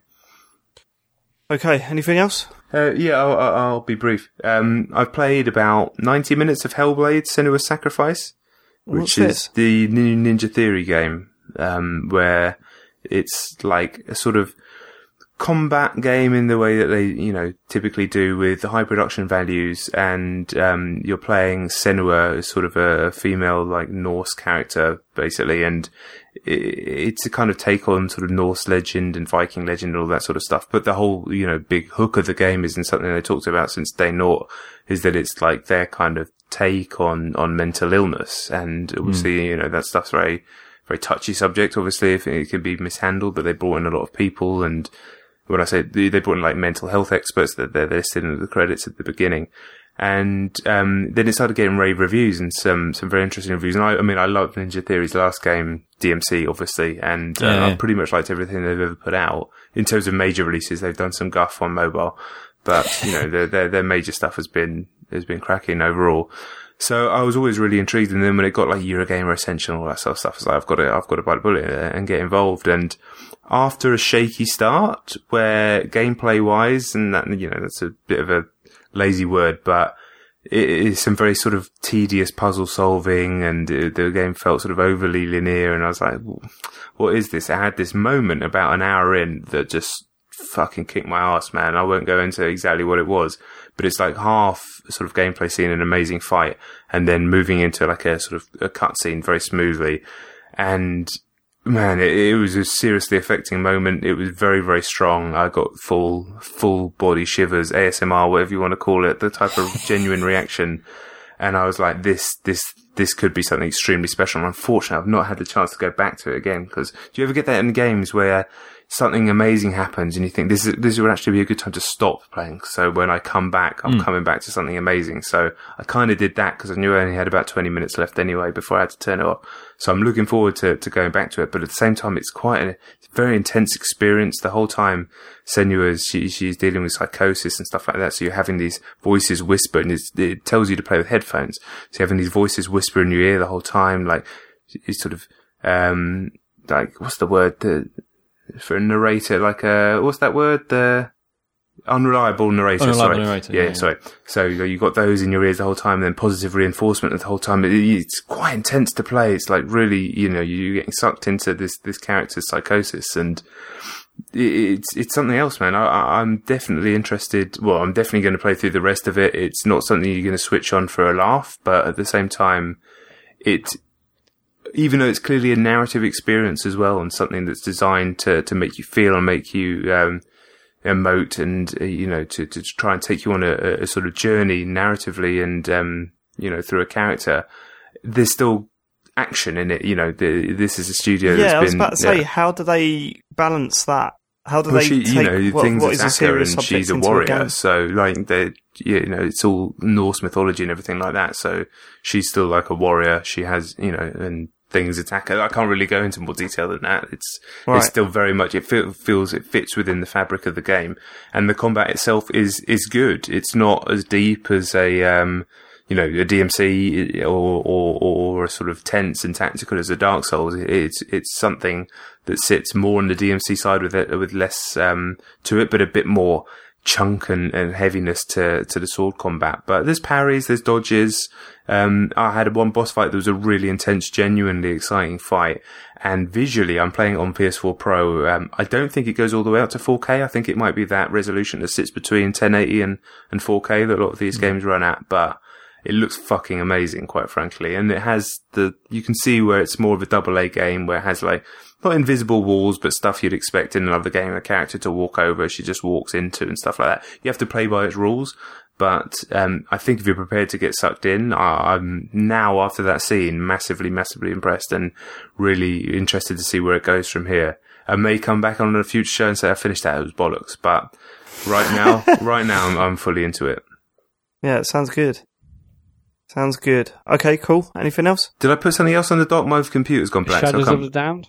Oh yeah, I'm streaming Shadows of the Damned. If people are interested in watching playthrough of that, definitely check out my Twitch channel. I mean, that's a game that people should have played. A lot of people missed it out when it came out. It's the sort of, in my mind, the spiritual sequel to Resi 4 from Shinji Mikami, Suda51, music by Akira Yamaoka. And I was worried. I played it through once, absolutely loved it when it came out. And I hadn't played it since, and I always meant to go back to it. And just doing the stream the other day, I was like, this is aged brilliantly. It still feels fantastic, still really funny. It still looks kind of nice because it had a very stylized look, even though it's clearly old. It's still obviously an HD game and everything like that. And so, like I say, I won't bang on about it much, but yeah, check out the streams or the archives if you'd like to. And if not, I think it's dirt cheap. I'm playing it backwards compatible on Xbox One. If you've ever thought about playing it and like the idea of a game by, that combination of people, that's definitely something to keep an eye on. Again, it doesn't matter. You don't need to play it next week with Destiny 2 and all that sort of stuff out. Just keep an eye out for it and maybe stick it on the I'd like to play that one day list. I'd highly recommend it. I've had enough people tell me that I would love it to know that I need to play it at some point. It's very good. It's that dream combo of Suda51 having mad, weird ideas, but then partnered with someone else who will actually make sure it's a decent game. Exactly. Yeah, it's very good. Okay, cool. Matt, what you got for us? Hello, well, I've been playing GTA Online with you, of course. Still brilliant. Good game, innit? Played a ton of Rocket League. I'm now brilliant at that game. Well, I mean, you had a good game. I'll give you that. You were very, very good. I had a good game, which out of the hundreds I played, it says a lot about the quality of my gameplay and my skill in that game, where I very clearly had a good game, and that sets itself above all other games I've ever had in that game. But I was connecting with the ball for the first time in months. It's a brilliant game. See, with the problem with Rocket League and playing with Matt is that John and I hammered it, didn't we? Was it probably at the start of the year where we were playing every night? So March time, something like that, maybe. Yeah, where we just absolutely hammered it every night. We were well into it. And I think we passed the threshold of, this is fun, isn't it? It's football and cars, right? We passed that threshold into, right, listen, we need to knuckle down here and we need to work out what we're doing, come up with a, strategy, and let's fucking stick to it. And once you step over that line, it's fucking hard to pull it back again. And the amount of times I'm sitting there just going, right, I'm going to go for it. Okay, he's managed to get there first. Matt's on the line, it's fine. Matt's missed it and it's a goal. Right, and I have one of those moments where I pulled off an incredible save in the top right-hand corner, managed to jump up, tip it away using the salmons and everything, and then I think, I can't believe it, and then they just p-roll it towards Matt and he just jumps out of the way of it and it goes into the back of the net. And it's just like, okay, Matt, come on now, let's, I'm trying to hold it in, but my word, it was a struggle. Don't hold it in that much. No, because I can't. It gets to a point where I'm like, Matt, okay, we've lost 4 games in a row now, and I know you're having fun. I'm not. I need to win. But anyway, there's one game where I was incredible. I was pulling out incredible saves. I was scoring goals. I don't know what happened. Yeah, it was really strange because it was like there was a moment where I just thought, well, that's 1-0, and then out of nowhere, Matt just flew across the goal and stopped it, and I just thought, I think I asked you, has someone else got the pad? After my wife was playing. Yeah, that was good. That game. Incredible. John, you need to get back on it, mate. We need to get back on that. Yes, yeah. Are we all going to get it for Switch? Yeah, I'm definitely going for Switch. I saw the Mario Kart And I was like, well, sold. Good point. That's Yeah. enough. Yeah, that's Samus cars. Like, that's business. I was going to get it anyway, but yeah, easy. All over that. Played a bit more PUBG, but although I played a bit more, I did one stream of it, and the stream was running at about 1 or 2 frames a second. Everyone's complaining to the point where they're like, I can't even watch this, I'm getting a headache. So quickly stopped. It wasn't that bad on my machine, but for whatever reason, yeah, I can't stream it anymore. But I have been watching tons of it because it was the PUBG Invitational over the last week, the esports championship from Gamescom. And it's, although I think on the last week I said the little bit of the international, the Dota 2 championship I watched was one of the first bits of esports. I'd still class this as one of my first bits because I've watched loads and I've been following the tournament, and yeah, I think it's such a great game to play. It's amazing to watch, but to watch these really, really talented players, and also combined with the commentators who seem to know every inch of the map, and they need to know like the positives and negatives of every weapon and every armor set. It's so good. It's just I've watched a fair bit of esports this week. I've also watched a lot of the Rainbow Six tournament, but I've got a question actually for you guys. What's the difference between shoutcaster and just esports commentator, or are they all esports commentators? Are all esports commentators shoutcasters? I thought so, yeah.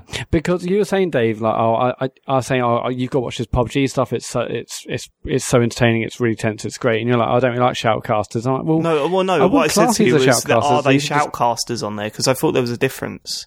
Yeah, I mean, maybe there's not. In my mind, these are commentators who know loads about the game. I mean, I don't know if there is. Do you know if there's a difference, John? Or is it I'm pretty sure it's just the same thing. Yeah, it may be a style thing, but yeah, I think it's just that shoutcaster has just evolved into caster, has evolved into commentator. Yeah, because it's like, I mean, I'm sitting there and I try and watch these things, and I just can't get into it when I've got someone going, and I'm just like, mate, calm down and just explain what's going on. That's, you know what I mean? That's the next step. I definitely think that's the next step.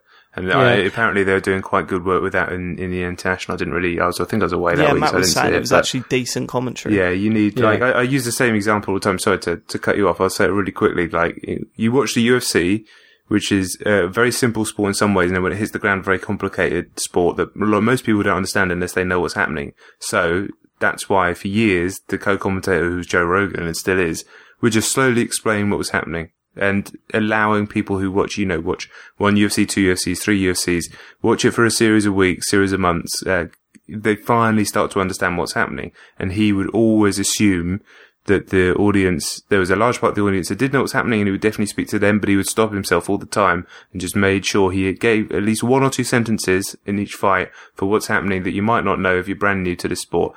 And that was brilliant. I mean, I'm sure that's a huge reason why the sport has been able to grow so much, and that's what esports needs now, because now it's brought, I want to watch some of these games, and like, I can watch PUBG because it's simple and I've played it. I can watch Rainbow Six because I've played it, but I still can't watch the MOBAs because as much as people, I know they must be exciting to watch because literally millions of people watch them. I haven't got fucking clue what's going on, and it's they speak way too fast. And there's nobody just breaking it down. And that's, I think that's just what's coming next. I think that's why I think Rainbow Six Siege is perfect for this, because I think part of the problem with trying to commentate on a game like this is that they're trying to explain or trying to react to everything that's happening. But the nature of video games is you want as much action going on at once as you possibly can, because it's, you're constantly playing the game. So when you're looking at Overwatch or whatever, it is kind of like, oh my god, he died, now he died, now he died, now he died. and you're trying to commentate on that. It's almost impossible. Whereas with Rainbow Six, everyone's got one life. It's a slow start because you're setting up and trying to find out where the other team are. There's that sort of rest period of small teams as well. Yeah, small teams, and then it all happens. It's like a build up to a goal, rather than just imagine a football match where a goal is going in every 3 seconds. Like, just that's basketball, mate. yeah. Never got into that either. So, Yeah, I mean, the PUBG International definitely suffered from that, but it was because the commentators, and I'm not sure who they are, but they were great. There's this woman and this guy. They're both.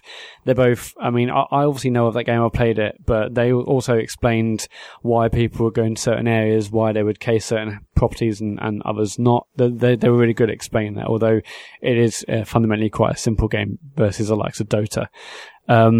But they were having issues because they weren't controlling the feed, it would seem. So they would maybe be focusing on a gunfight, and suddenly the feed would switch to someone else who might have just died, and they were like, no, it could go back to their previous one because there's like a 20-minute build up, or there's like a few teams, coming in on one particular building, and it was really tense. So they had a few teething troubles in that suddenly the feed would switch, and even the commentators themselves were like, go back. And PUBG is also quite difficult because there's as much, as 100. I think actually might be 90, but either way, there's 80 to 100 people at the start of each round, and it's difficult for them to be abreast of everything. Although they had really great spectator tools, and that you can see basically the outline of every player when they zoomed out on the map. They felt like they had full 3D control, or someone had full 3D control, if not the commentators themselves. But yeah, and also in PUBG and Invitational, there was like singles, duos, squad modes, all sorts. And yet some of them are so incredibly tense. It is amazing. And I want to watch more. Obviously, PUBG, I think today actually for the first time has had more concurrent people playing it than Dota for the first time, Dota 2. So it's obviously blowing up, and it's amazingly fun to play, but it's just as good to watch, I think. And especially with the commentators who are explaining much more than I can really take out of just watching a game. But PUBG is great in it. I've also played a little bit of the COD World War II beta because that was out last weekend. And it's Call of Duty. I haven't played a Call of Duty for a long, long time. I mean, I was heavily into Modern Warfare 2 to the point where I was like ringing sick for work to play it, booking time off work, just hammer it. I absolutely love that game to the point now if I see a Modern Warfare 2 map, I still have a bit of like the eye twitch, and I don't know, it must be like how an alcoholic sees like a bottle of whiskey. Like, what order did you do that in? Did you book time off work and then go in sick, or did you go in sick and then book time off work while you were off sick? I was sick at work and then booked. No, I have no idea. But you went into work and just threw up. Yeah, I was like, gotta go. Got the airport. Got an airport map to kill people on. Yeah, throw up in a pint. But yeah, of course, it's 5 a.m. on a holiday. Why wouldn't I? Yeah, Call of Duty World War II. So, I mean, I wish I played more Call of Duty up to this point to really give a fair comparison and appraisal, but it seems very much like a Call of Duty game. It's so fast. I mean, exactly how I remembered old Call of Duties in the past. And the difference between this and Battlefield are absolutely massive. I know a lot of people might think, it's just COD versus Battlefield. They're the two shooters, but with Battlefield, the maps are so much more expansive. There's obviously vehicles, and it feels like a much slower, much more tactical game. Whereas this, it's just everyone running around in circles. You're either shooting someone in the arse or you get shot in the arse.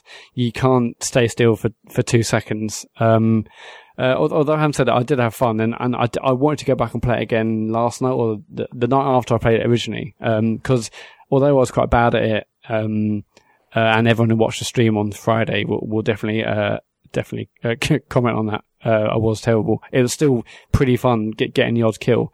But yeah, I feel like with the Call of Duty games, particularly, I think you've got to know the map inside out, because I feel like I was just running around like a headless chicken, and it's not like Battlefield where you can be slower. If you don't know the map, you can maybe hill people, you can take it at your own pace.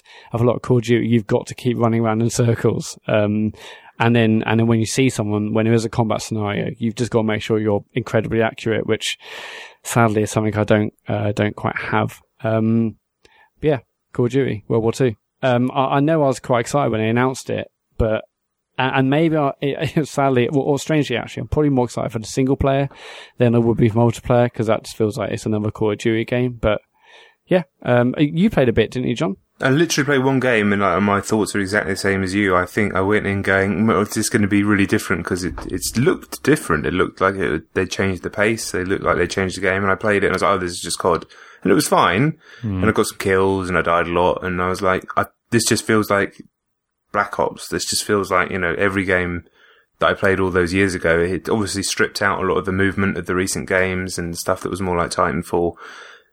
Fine, but I don't I just can't. I don't really want to play this. I like you said, I quite fancy the single player. I saw an advert for it on at the cinema, in fact, before Dunkirk a week or so ago. When I saw that, it did look pretty cool. Obviously, it wasn't as it's a bit more, jingoistic or whatever than Dunkirk was. But I'm still keen to try that. But yeah, I won't play the multi. Like, not with the Lawbreakers, not with Destiny 2, not with Star Wars, not with even going back to Reigns or Overwatch. Like, no, it's fine. I'm sure a lot of people are going to get a kick out of it, but just why? For me, that's just me as me. Why would I bother? Yeah, it looks good, but again, I feel like I was much more impressed with Battlefield's graphics at the time, but that could just be because it's much more expansive. Did you play it maps. on your nice telly on the Pro? I played it on my monitor, so that's like it was. So no, I didn't play. I don't know if it is 4K. I played. Yeah, I think it is. 40p. It is. It's definitely upscale. I think the menus are 4K, definitely, but the game didn't seem 4K. But it looked nice. But the second the engine started moving, I was like, oh my god, it's just COD. It had that COD smoothness, everything. But it's COD. You can't change it. They're not going to change it too much, are they? Still, no, still COD. No. I know this is still much more attractive than like a near future soldier, or the recent COD. This is much more attractive than that because I wasn't really into that at all, but still not enough for me to jump on. No, and I know it's a shitty thing to do, but where are they going to go next? Are they just going to go, okay, Back to the Future again? You know what I mean? Don't know. Yeah, maybe. Black Ops, more Black Ops. No, they've done that. It's the Treyarch one next, isn't it? That'll be interesting. Yeah, it's Sledgehammer this one, so yeah. We'll see. Anyway, that's what I'm playing, and the usual stuff, of course. But that's basically it this week. Right, letters from the listeners. James, who's doing them this week? Sean, I'll do them if you want. Yeah, go on, Lid. All right, first email is from Lee Knight. He says, as he recently explained, No Man's Sky has had numerous significant changes within a year of its release. Does this kind work? I don't know what he means. Does this kind work signal a positive change in the gaming scene? Or should game be ready on day one? No excuses. Do we need to start re-reviewing games? Love you all. Keep up the good work. Farley, do not censor out the praise. I mean, No Man's Sky was blatantly an early access game. Yep. But Sony don't do early access games, do they? No, which I think they need to change, surely. Because isn't that a big reason why PUBG isn't on... Obviously, there's probably other contractual reasons now that it's not on PlayStation, but the fact that there isn't a unofficial early access or game preview, as Xbox calls it, service on PlayStation, they need to get on that, because clearly that's how a lot of games are out there, like PUBG being a prime example. You look at Xbox first early access game, We Happy Few, which is coming out soon, that's not a convincing argument. Like, I mean, no, but you wouldn't blame them for looking at PUBG that and going... Because of that. And tons of other games are big and huge early access hits, and Sony don't have a service right now that apparently officially allows. But what I'm saying is that the direct competition is Microsoft, and what have they got to show to prove that it works? Well, yeah, but then also the other competition is Steam, and it shows that getting early access games on there can I be think huge. they see them as a different audience, though. I mean, that is on PC. It's been there for a while.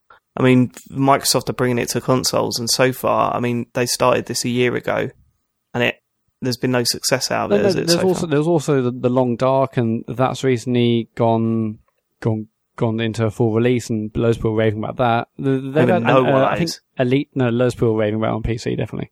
And Elite Dangerous, I think, was also... I think you're right, actually. I think it was. Yeah. I just, I'm not defending it. I think it's a stupid move to not do it, but I can kind of understand why they're not at the moment, because it's not been a massive success on Xbox, has it? And as I say, I mean, We Happy Few had hey, we're launching soon, and the internet sort of went, oh, are you, mate? Yeah, all right. You know what I mean? It's like the internet's already decided it doesn't like your game, so that's... Which is, Anyway, in terms of re-reviewing games, obviously Polygon infamously do this, and they've changed all sorts of review scores based on day one patches or based on the lack of day one patches. I think it's a good thing. I'm not sure how they've implemented it is the best way. I don't know how you can implement it in a better way, but I do definitely see the benefit of if you buy this game on day one, which is I would imagine where a vast percentage of these reviews are even read in launch week. If you buy it now, this is the game you'll get. And for someone returning to that review or seeing a re-review of a game 6 months or a year or 2 years down the line, I think there's benefit of that as well. You know, if you buy this game today or if you bought this game in the last 6 months, this is where we are. Obviously, games like Destiny change hugely over that first year. And No Man's Sky again. I don't know how to implement it in the best way. But I mean, how can science financially fund re-reviewing old games? I mean, how many people are going to read a No Man's Sky review? I mean, I think arguably it could just be like an opinion piece, and then that talks about where the game is currently. And there were tons of No Man's Sky opinion pieces since 1.3 was revealed, and they're like, is this now worth going back to? That's potentially a way to do it, but I think there's a benefit. Okay. All right, well, I think you've covered that. And John, anything to add? I think I basically agree with everything. It's just the re-review thing is always a tricky one, and I think that's where you just go on Twitch or YouTube and just see for yourself. Unfortunately, and I obviously come from a background of reviewing games, but as these things change so much, yes, I think also No Man's Sky is a bit of an anomaly in that like that game was released on the back of some lies, and that doesn't really stand for some of the other early access stuff or unfinished stuff. I think that kind of stands on its own. But yeah, I think you can't necessarily go re-reviewing things. I think if you want to go down the written word, then the opinion piece, the article. But realistically, I want to know what's going on in a new patch. I'm going to go on the subreddit and I'm going to go on YouTube or a stream. If someone's going to talk for 30 minutes, show me all the new stuff on the stream, then perfect. Yeah. Good shout. Next question. Colin Smith. Smith spelt with a Y, in case you want to, Google him or something. Isn't it Smythe? It says, hi folks. It's only Smythe if there's an E on the end, isn't it? Smash. Go on. It says, hi folks. I have a question for each one of the members of the Banter Band. Sean, I've recently moved to Android after 7 years on iPhone. What is the best app for subscribing and downloading podcasts, free or paid? I use Castbox, but I find the ads annoying. What do I use? I'm pretty sure it's Pocket Casts. I've used Pocket Casts on Android. It's great because there's a web version, it's cross-platform. It's good, isn't it? Yeah. It's nice, like it. It says, Matt, what is your favourite game ever made? Don't think I've ever heard you talk about it. I don't think I have, and I never will. Next question. Yeah. David, listen to a podcast back in your Play Radio days with The Egg. It's the one where you hype up Blake Harrison coming onto the show and then he can't make it. The stage convo you guys have live is one of the funniest segments I've heard in a while. Question, do you still keep in touch? With Blake or The Egg? Yeah, I don't know. With Michael, not really. We tweet each other from time to time, but no.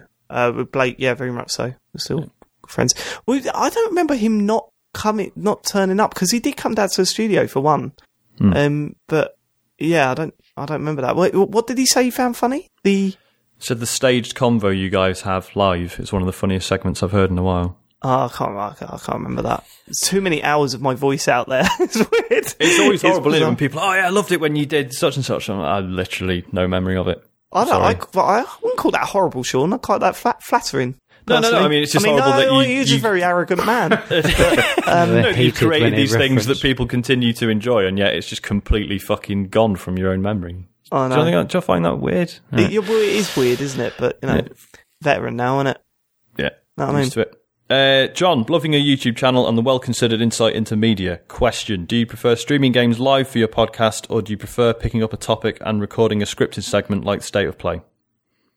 It's a good question. I'm torn to be honest, because my background is obviously writing, so that makes sense to do scripted videos. But in the last 2 weeks, I've really enjoyed just doing live stuff. So yeah, I think my opinion might be changing if I can work out a way of doing streaming where it can be a bit more like a conversation that's not directly about the game, but still doing stuff about the game. I'm figuring it out, but I don't know. Great answer. Thanks, John.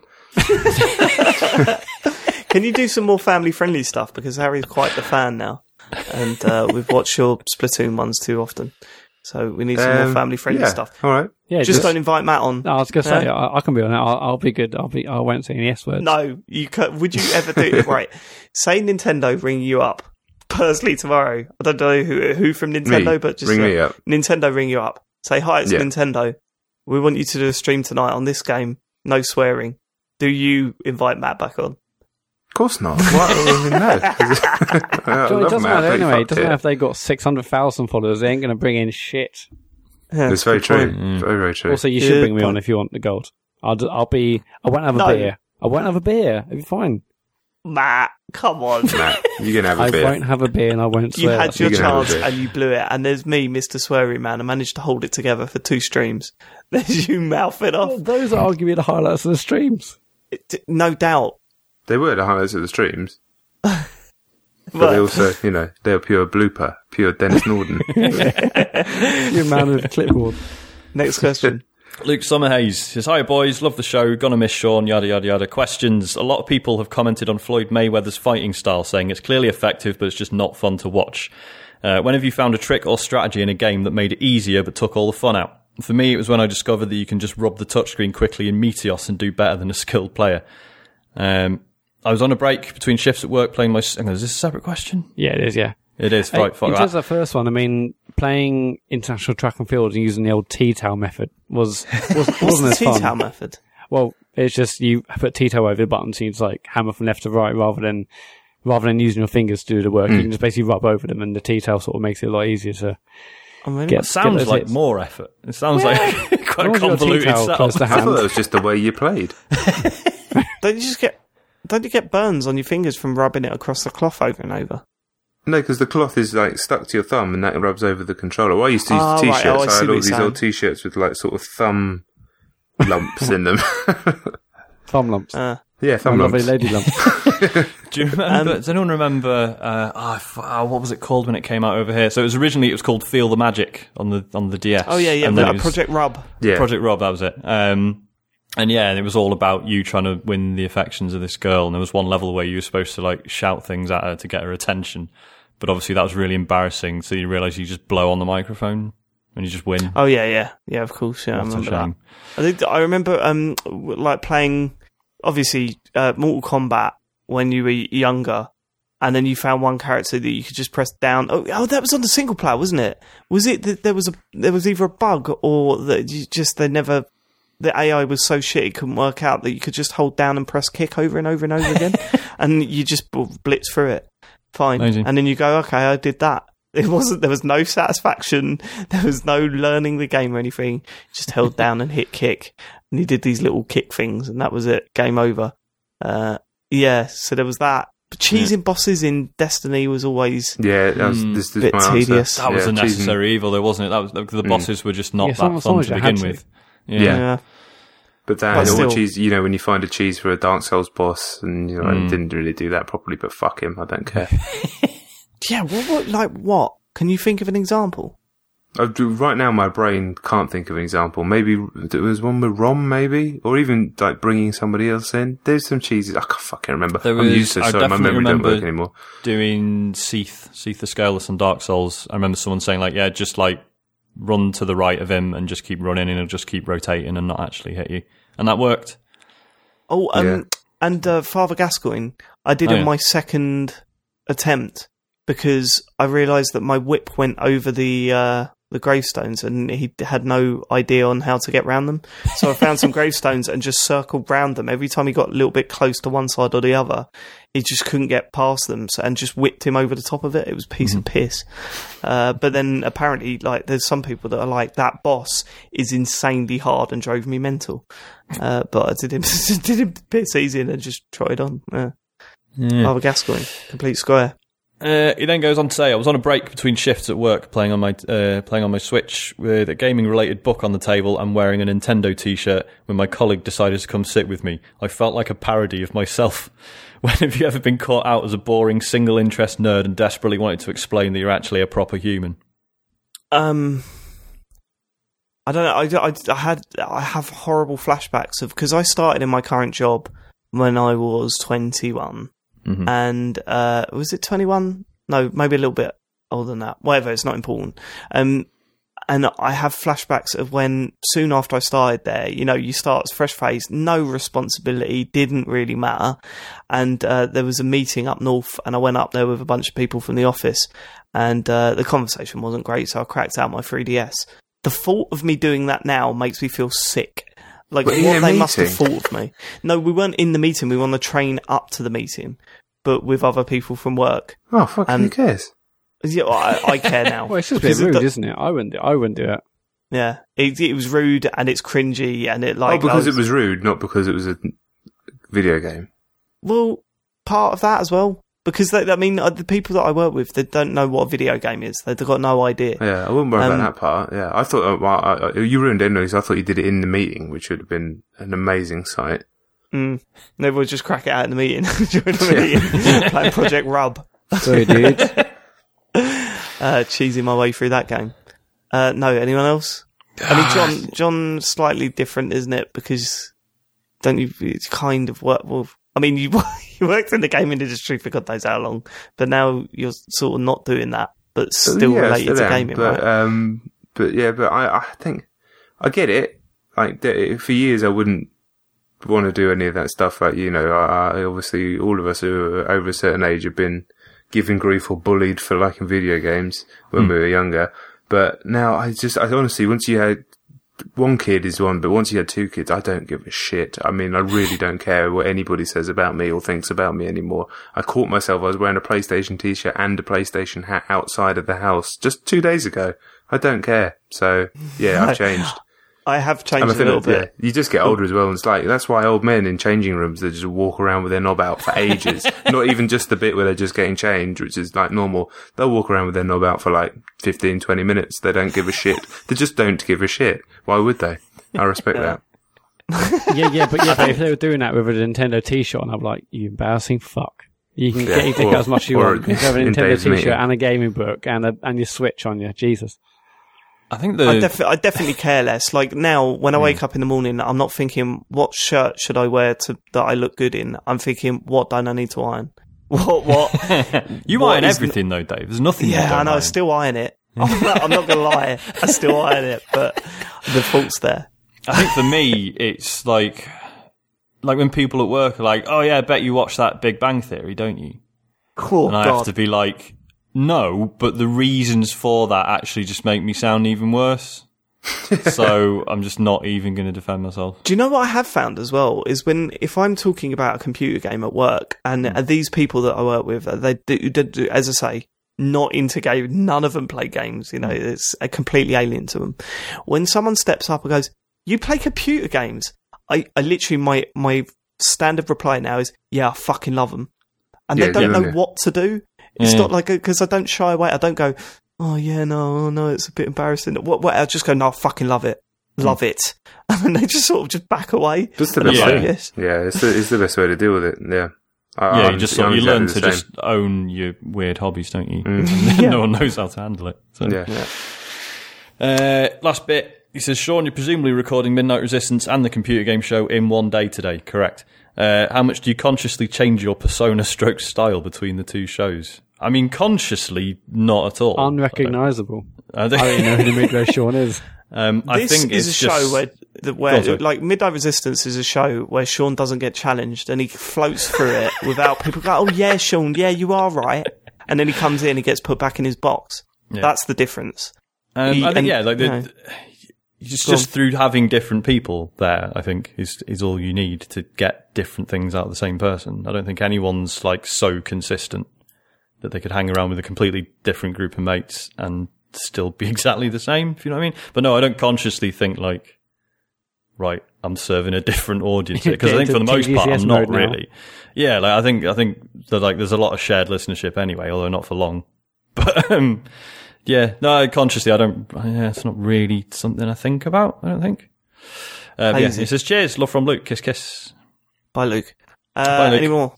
Got tweets. We've got at Grecian Phil. He says, "All right, lads. I was watching Match of the Day the other day and noticed the remarkable resemblance between Matt and Brighton and Spain defender Bruno."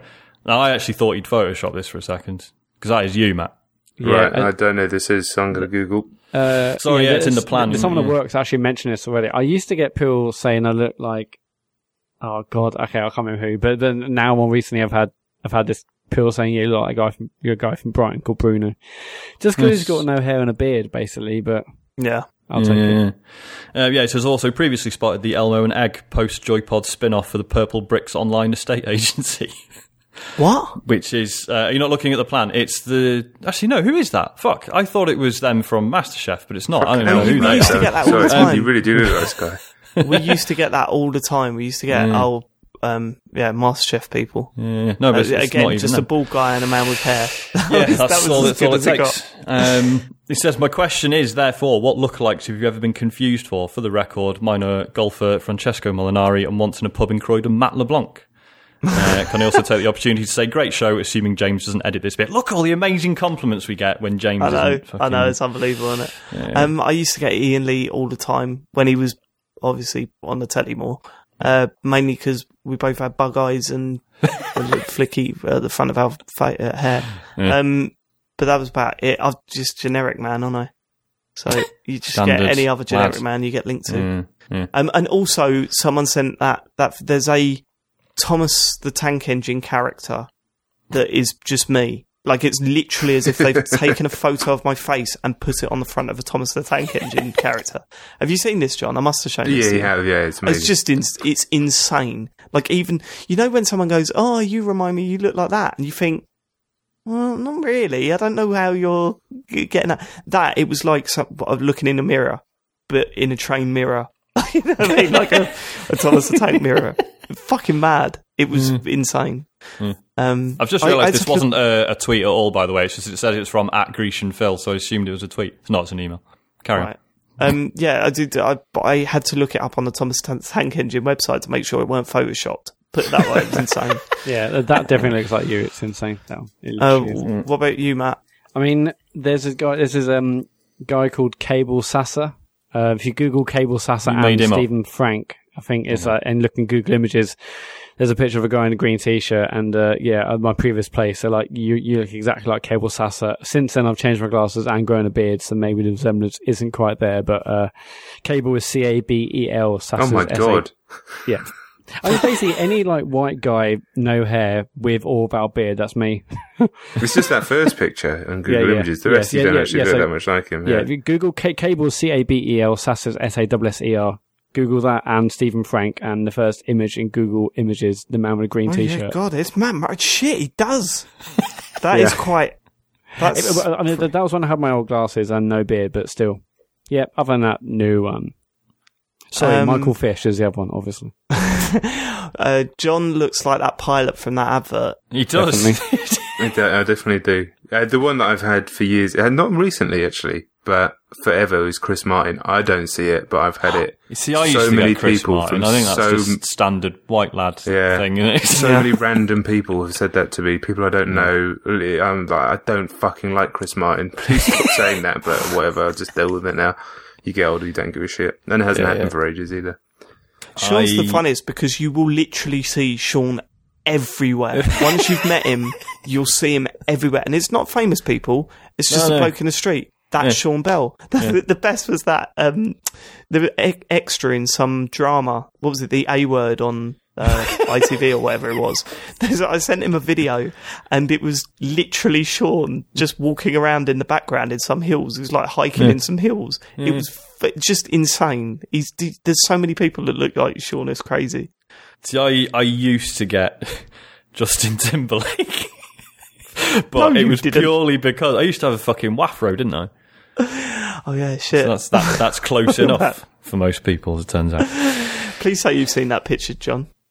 I think I have. Of course, you won't forget it if you've seen that picture of Sean. I get this thing every couple of years where I'm like, there's enough new people in my life to be worth showing that picture again. Tweet it out again. Yeah, it's good. Every 100 followers. Ryan Heyman says, morning chaps. Super Lucky's tale has been in the butt of the joke for a few weeks now, but as someone who's finished and more or less enjoyed the first game, let me tell you just how weird this sequel is. Lucky's Tale is a fine platformer. Graphics are adequate, gameplay is adequate, physics are adequate. It's the most middlingly average platformer you can imagine, but it was actually quite special and entertaining in VR. Depth perception was made much easier. Everything felt solid and tangible, like Lucky was running through a miniature toy set right in front of you. You felt like you could reach out and touch anything in this storybook world. I was sure that the announcement of the sequel at E3 would lead into a VR announcement. Why else would they show Lucky's Tale, a game developed by Oculus and bundled with the Rift? The no VR announcement followed kind of floored me. What is the point of Lucky's Tale if not in VR? That was literally the only thing that made the original special and worth experiencing. I think VR is coming, and this game was supposed to usher it in. Maybe some technical snags pushed VR back, but they decided to release the game anyway. I don't see this game being greenlit unless VR was in the equation at some point. On a similar note, I find it very odd that the remasters of Disneyland Adventures and Rush, a Disney Pixar adventure, bear no mention of Kinect on the box art. Those games both required Kinect on the 360 and are essentially a collection of cheapy Kinect minigames. I can't imagine how they'll work without it, although I'd buy Disneyland Adventures again simply for the stunning recreation of the entire theme park to walk around in. Breathtaking work, that. Sorry for the length of the post, but I can't figure out Microsoft's strategy of releasing these games after removing the things that made each special. It reminds me of Guitar Hero 3 giving the option to play just using the controller buttons instead of a guitar controller. Just why? Have a smashing week, Ryan. I think you've hit the nail on the head. You only have to look back to E3 2016, where Microsoft announced the Scorpio, saying it's powerful enough for VR. This is a VR box. And then you look at 2017, where they were being interviewed by Giant Bomb saying, yeah, we've had a look at VR, and I don't think it's ready yet, for the mass market, so we're not going to get involved with it. I think you're probably right that they just said, we're going to bring VR to Xbox, and then had a change of heart and didn't want to lose all that development cost. Yeah, it makes sense, which makes total it? sense, yeah. And the fact is, it's powerful enough for it, so if things change in VR in the next 5 years or so, then they've got the power for that. Or if an incredible VR headset or game comes out that there needs to be on Xbox, and they've got the power to play it if needs be. But right now, let other people like Sony and Oculus and Vive take the investment and the learnings and do what they need to do to push VR on. But yeah, right now Microsoft doesn't have to get involved in that at all. So I say good on them, frankly. Good on them. Is that it? We done? No. Butt-Soup Barnes. He sent us 2 quick emails. First one says, someone needs to tell Dave that invisibility would render him blind. Correct answer is flight, regardless of speed limit. Second email just says, well done, Sean. Again, this is the whole... I mean, there's several things you can say about flight that wouldn't work. Lack of oxygen. Yeah, but the discussion's over now. It's fine. It is. It's done. AJ says, being a big fan of handheld consoles, having grown up on them, I was wondering what you all thought the future of the handheld was. Is it going to be all hybrid consoles like the Switch, or is something like Sony going to make a new handheld? God forbid it's all mobile games from here. This is fucking interesting. Where do Sony go? Nowhere near it, trying probably. To compete. Do you think, though, Matt? Do you not think that's... The idea behind the Switch is going to be the future for everyone, and not necessarily that you're carrying the full console around, but you can play your collection anywhere you want. It does. Do you not see that as a... But and I guess Sony could create a machine which is basically a Switch, but it's PS4. You dock it, you play it on the move like a Vita, maybe. I mean, that feels like the future, but I'm not sure if other people are just going to copy that and make a successor of it, or what. I mean, I think Sony potentially been burnt by Vita and PSP Go and stuff in the past, but who knows? I mean, the Switch definitely feels like the future, and it feels like, how have we not been able to do this in the past? Just play it on the move and then dock it at home, and then some of us are just playing pretty much exclusively in handheld, and others are playing exclusively in docked TV mode, and it's brilliant for that. It feels incredible to do that, and to have the same game on you.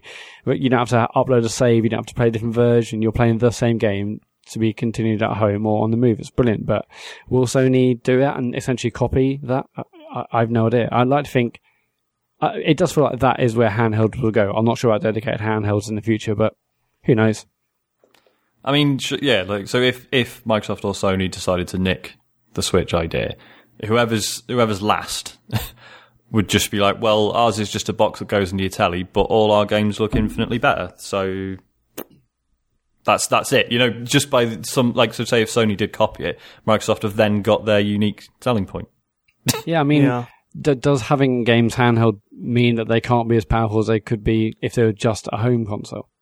I think pretty much by default. It's going to have to, isn't it? Size of it, yeah. And right now, unless internet streaming has a vast improvement over the next 5 years. And I mean a vast improvement. Yeah. How about you, John? What do you think? It's an interesting one. I mean, I don't know. I really don't know. Do Sony want to go down that road anymore with such a powerful, all-conquering brand in PlayStation again, with, as a home console, as an under the TV console, as an inside the TV console, they do. Do they really want to? I don't know. I think probably just leave it, walk away. Yeah. Or do you think we could end up with like a weird situation where so the PS5 comes out, but then the tech that's in the original PS4 can be made small enough to then be a handheld, and it's like you've always got a handheld that's like 2 steps behind whatever you can put under your TV. That would make sense. But I don't know if that's it's going to be a pain in the arse for developers. And exactly, and half the joy is the fact you can play the same game. It's also the fact that who's going to go out and then buy a 2. Like, if it's going to be compared to a PS4, but portable, who's going to go out and buy that? Yeah. And will the market support another PlayStation handheld after them not being hugely successful, and also clearly Sony just, walking away from them, Yeah. I can't believe how quickly the mobile phone stuff... I mean, I don't know I don't know the figures, and I suspect that I'm probably just old man syndrome here. Yeah. But it feels like the mobile phone gaming scene is nowhere near as big as we thought it was going to be at this point. I think in terms of money, it's fucking massive.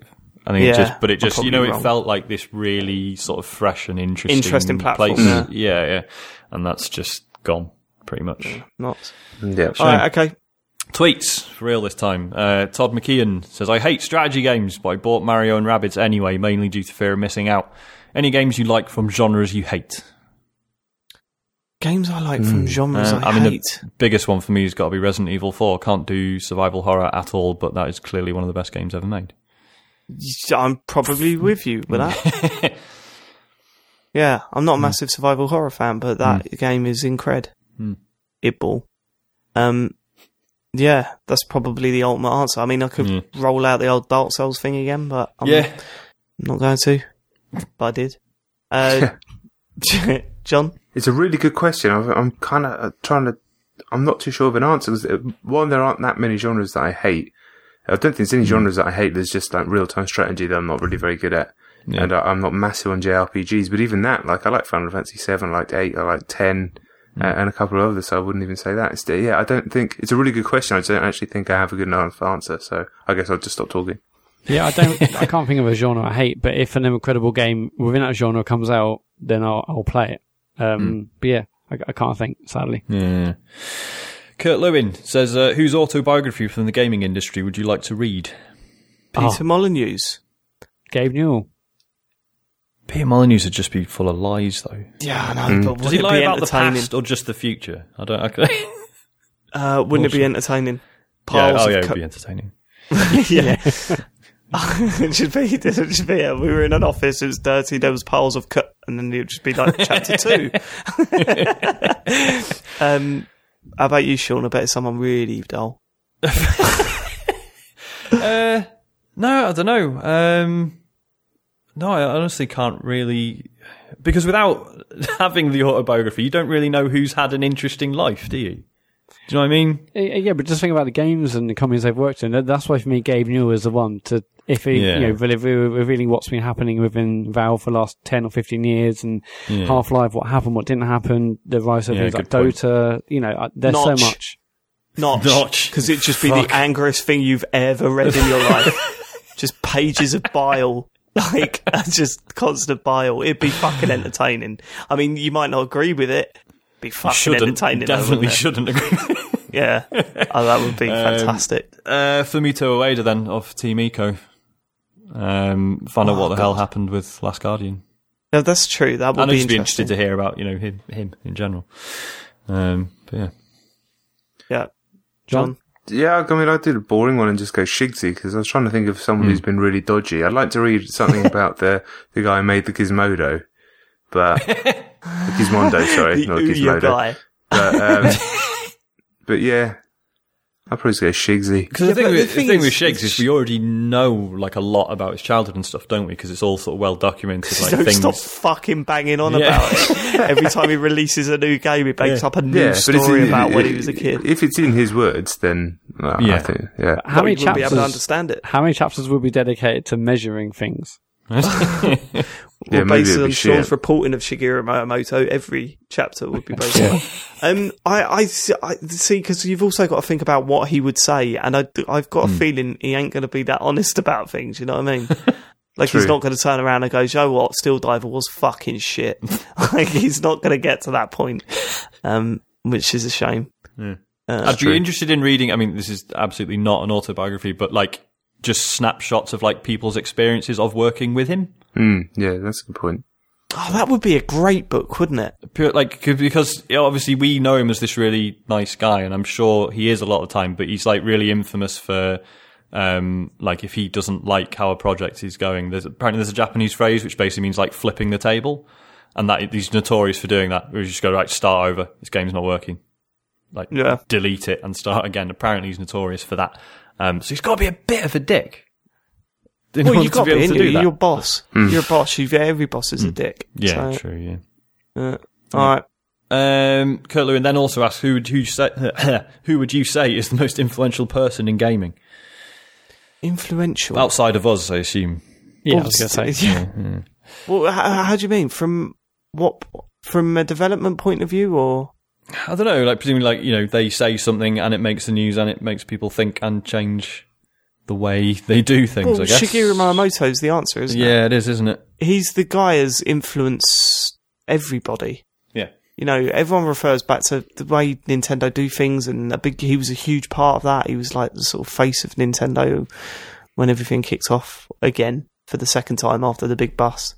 I don't know. You can't say anyone else, really, can you? Yeah. Yes, fair Can enough. you? PewDiePie.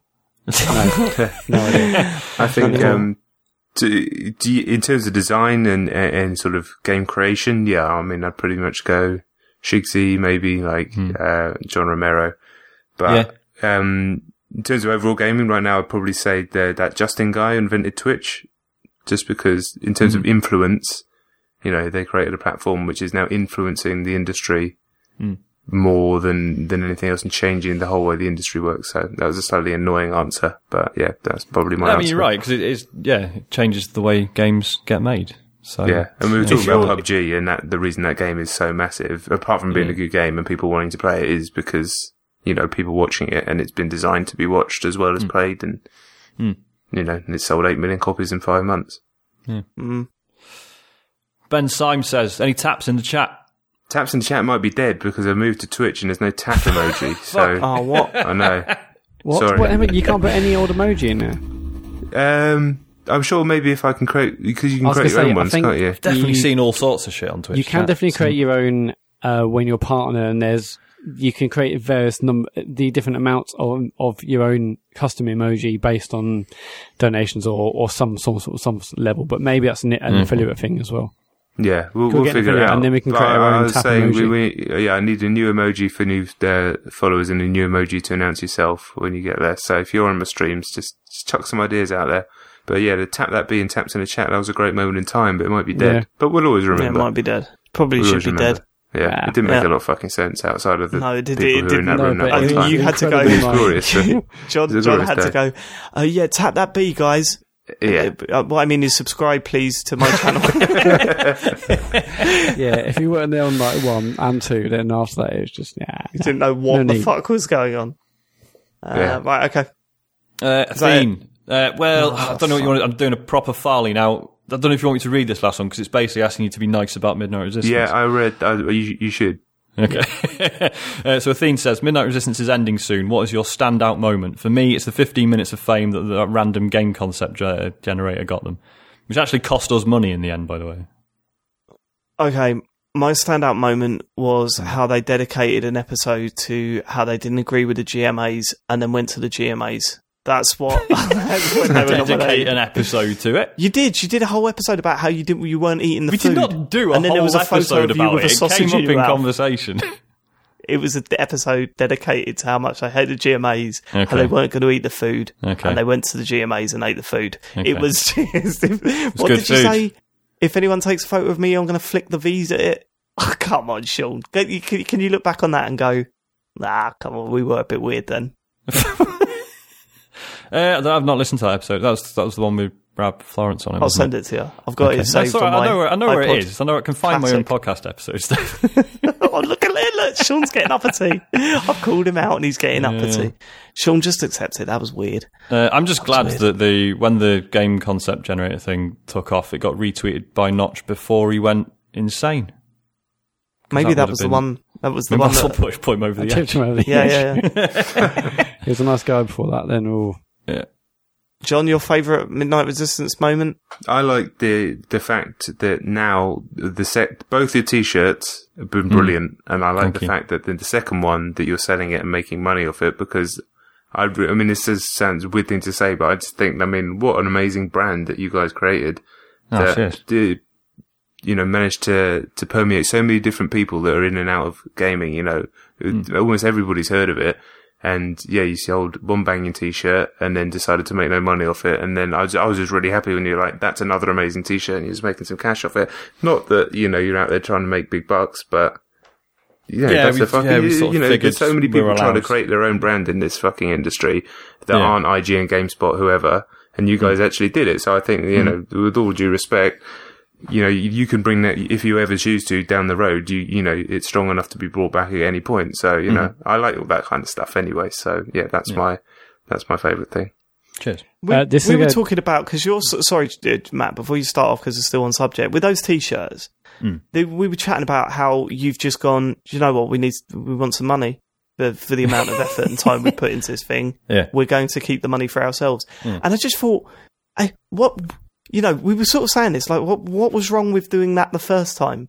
But I understand why you were going, all the money raised will go back into the show and all, because that's like the standard thing. That's like the norm. Should we talk about what Matt's going to get all shy and stuff? So we were thinking maybe doing a tip jar, and once a month just saying, hey, you enjoyed this month's worth of podcast, then there's a tip jar. If you want to go to this web address, you can leave us a tip. That's it. Right? Not begging for money, not saying, a monthly payments or anything, just saying maybe a tip jar. And Matt got a bit coy about it, and I'm not taking a piss out of you, Matt, because I understand why you were, because that's the norm.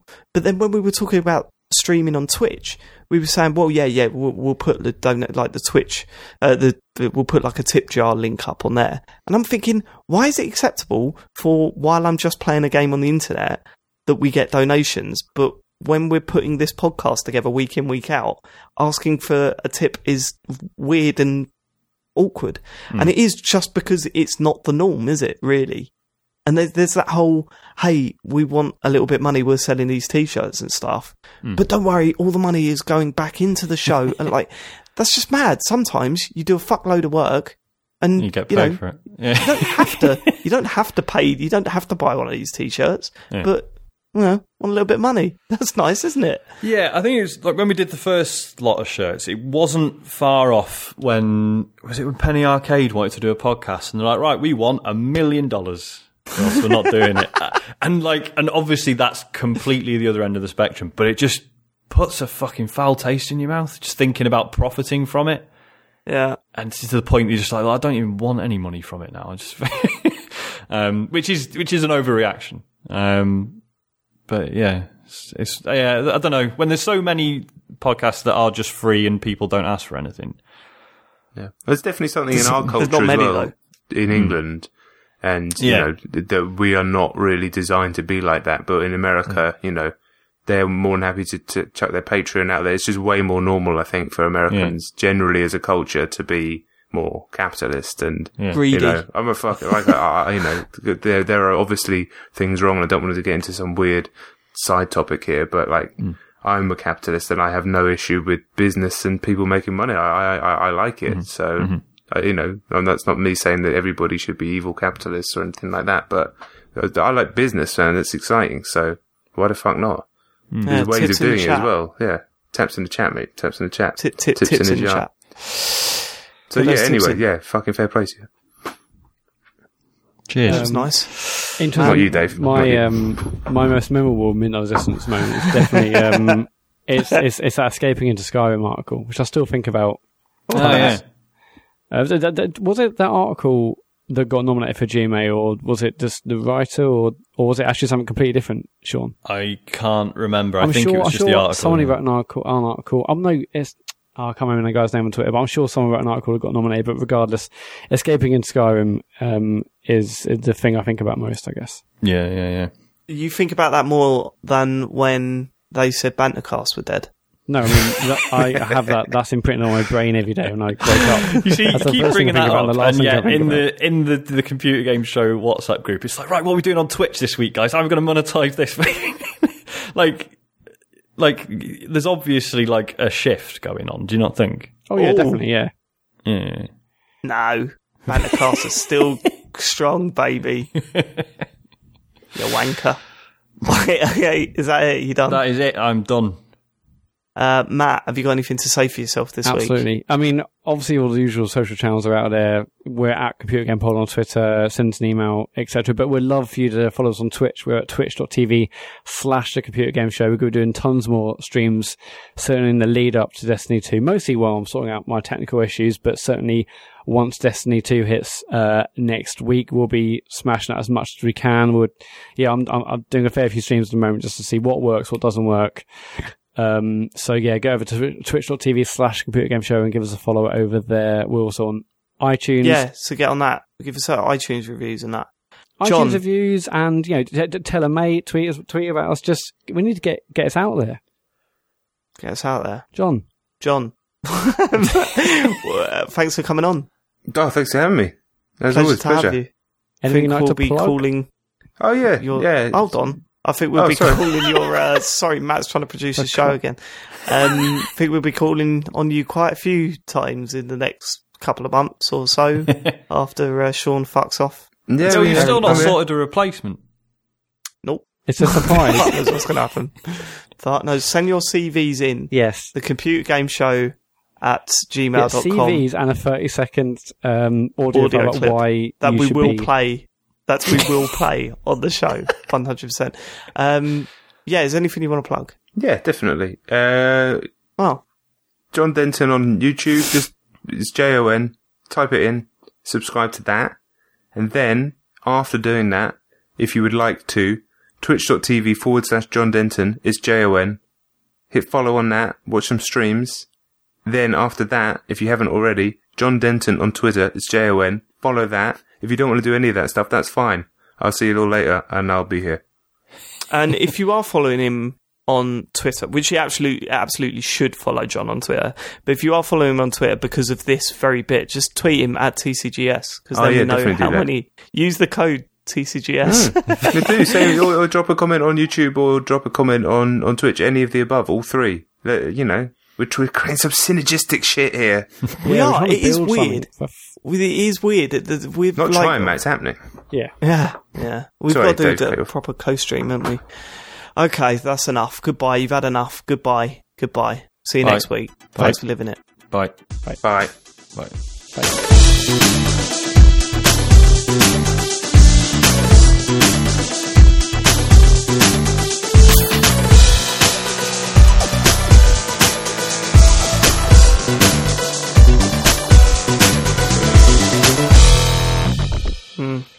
Nuts. Alright, I'm going to bed. I'm dying for a piss as well. Cheers, John. Yeah, mate, you want, mate? Yeah, no worries. Anytime. Yeah. Well, not anytime, but all the time. Whatever. I need to go to bed. I'll tell you that.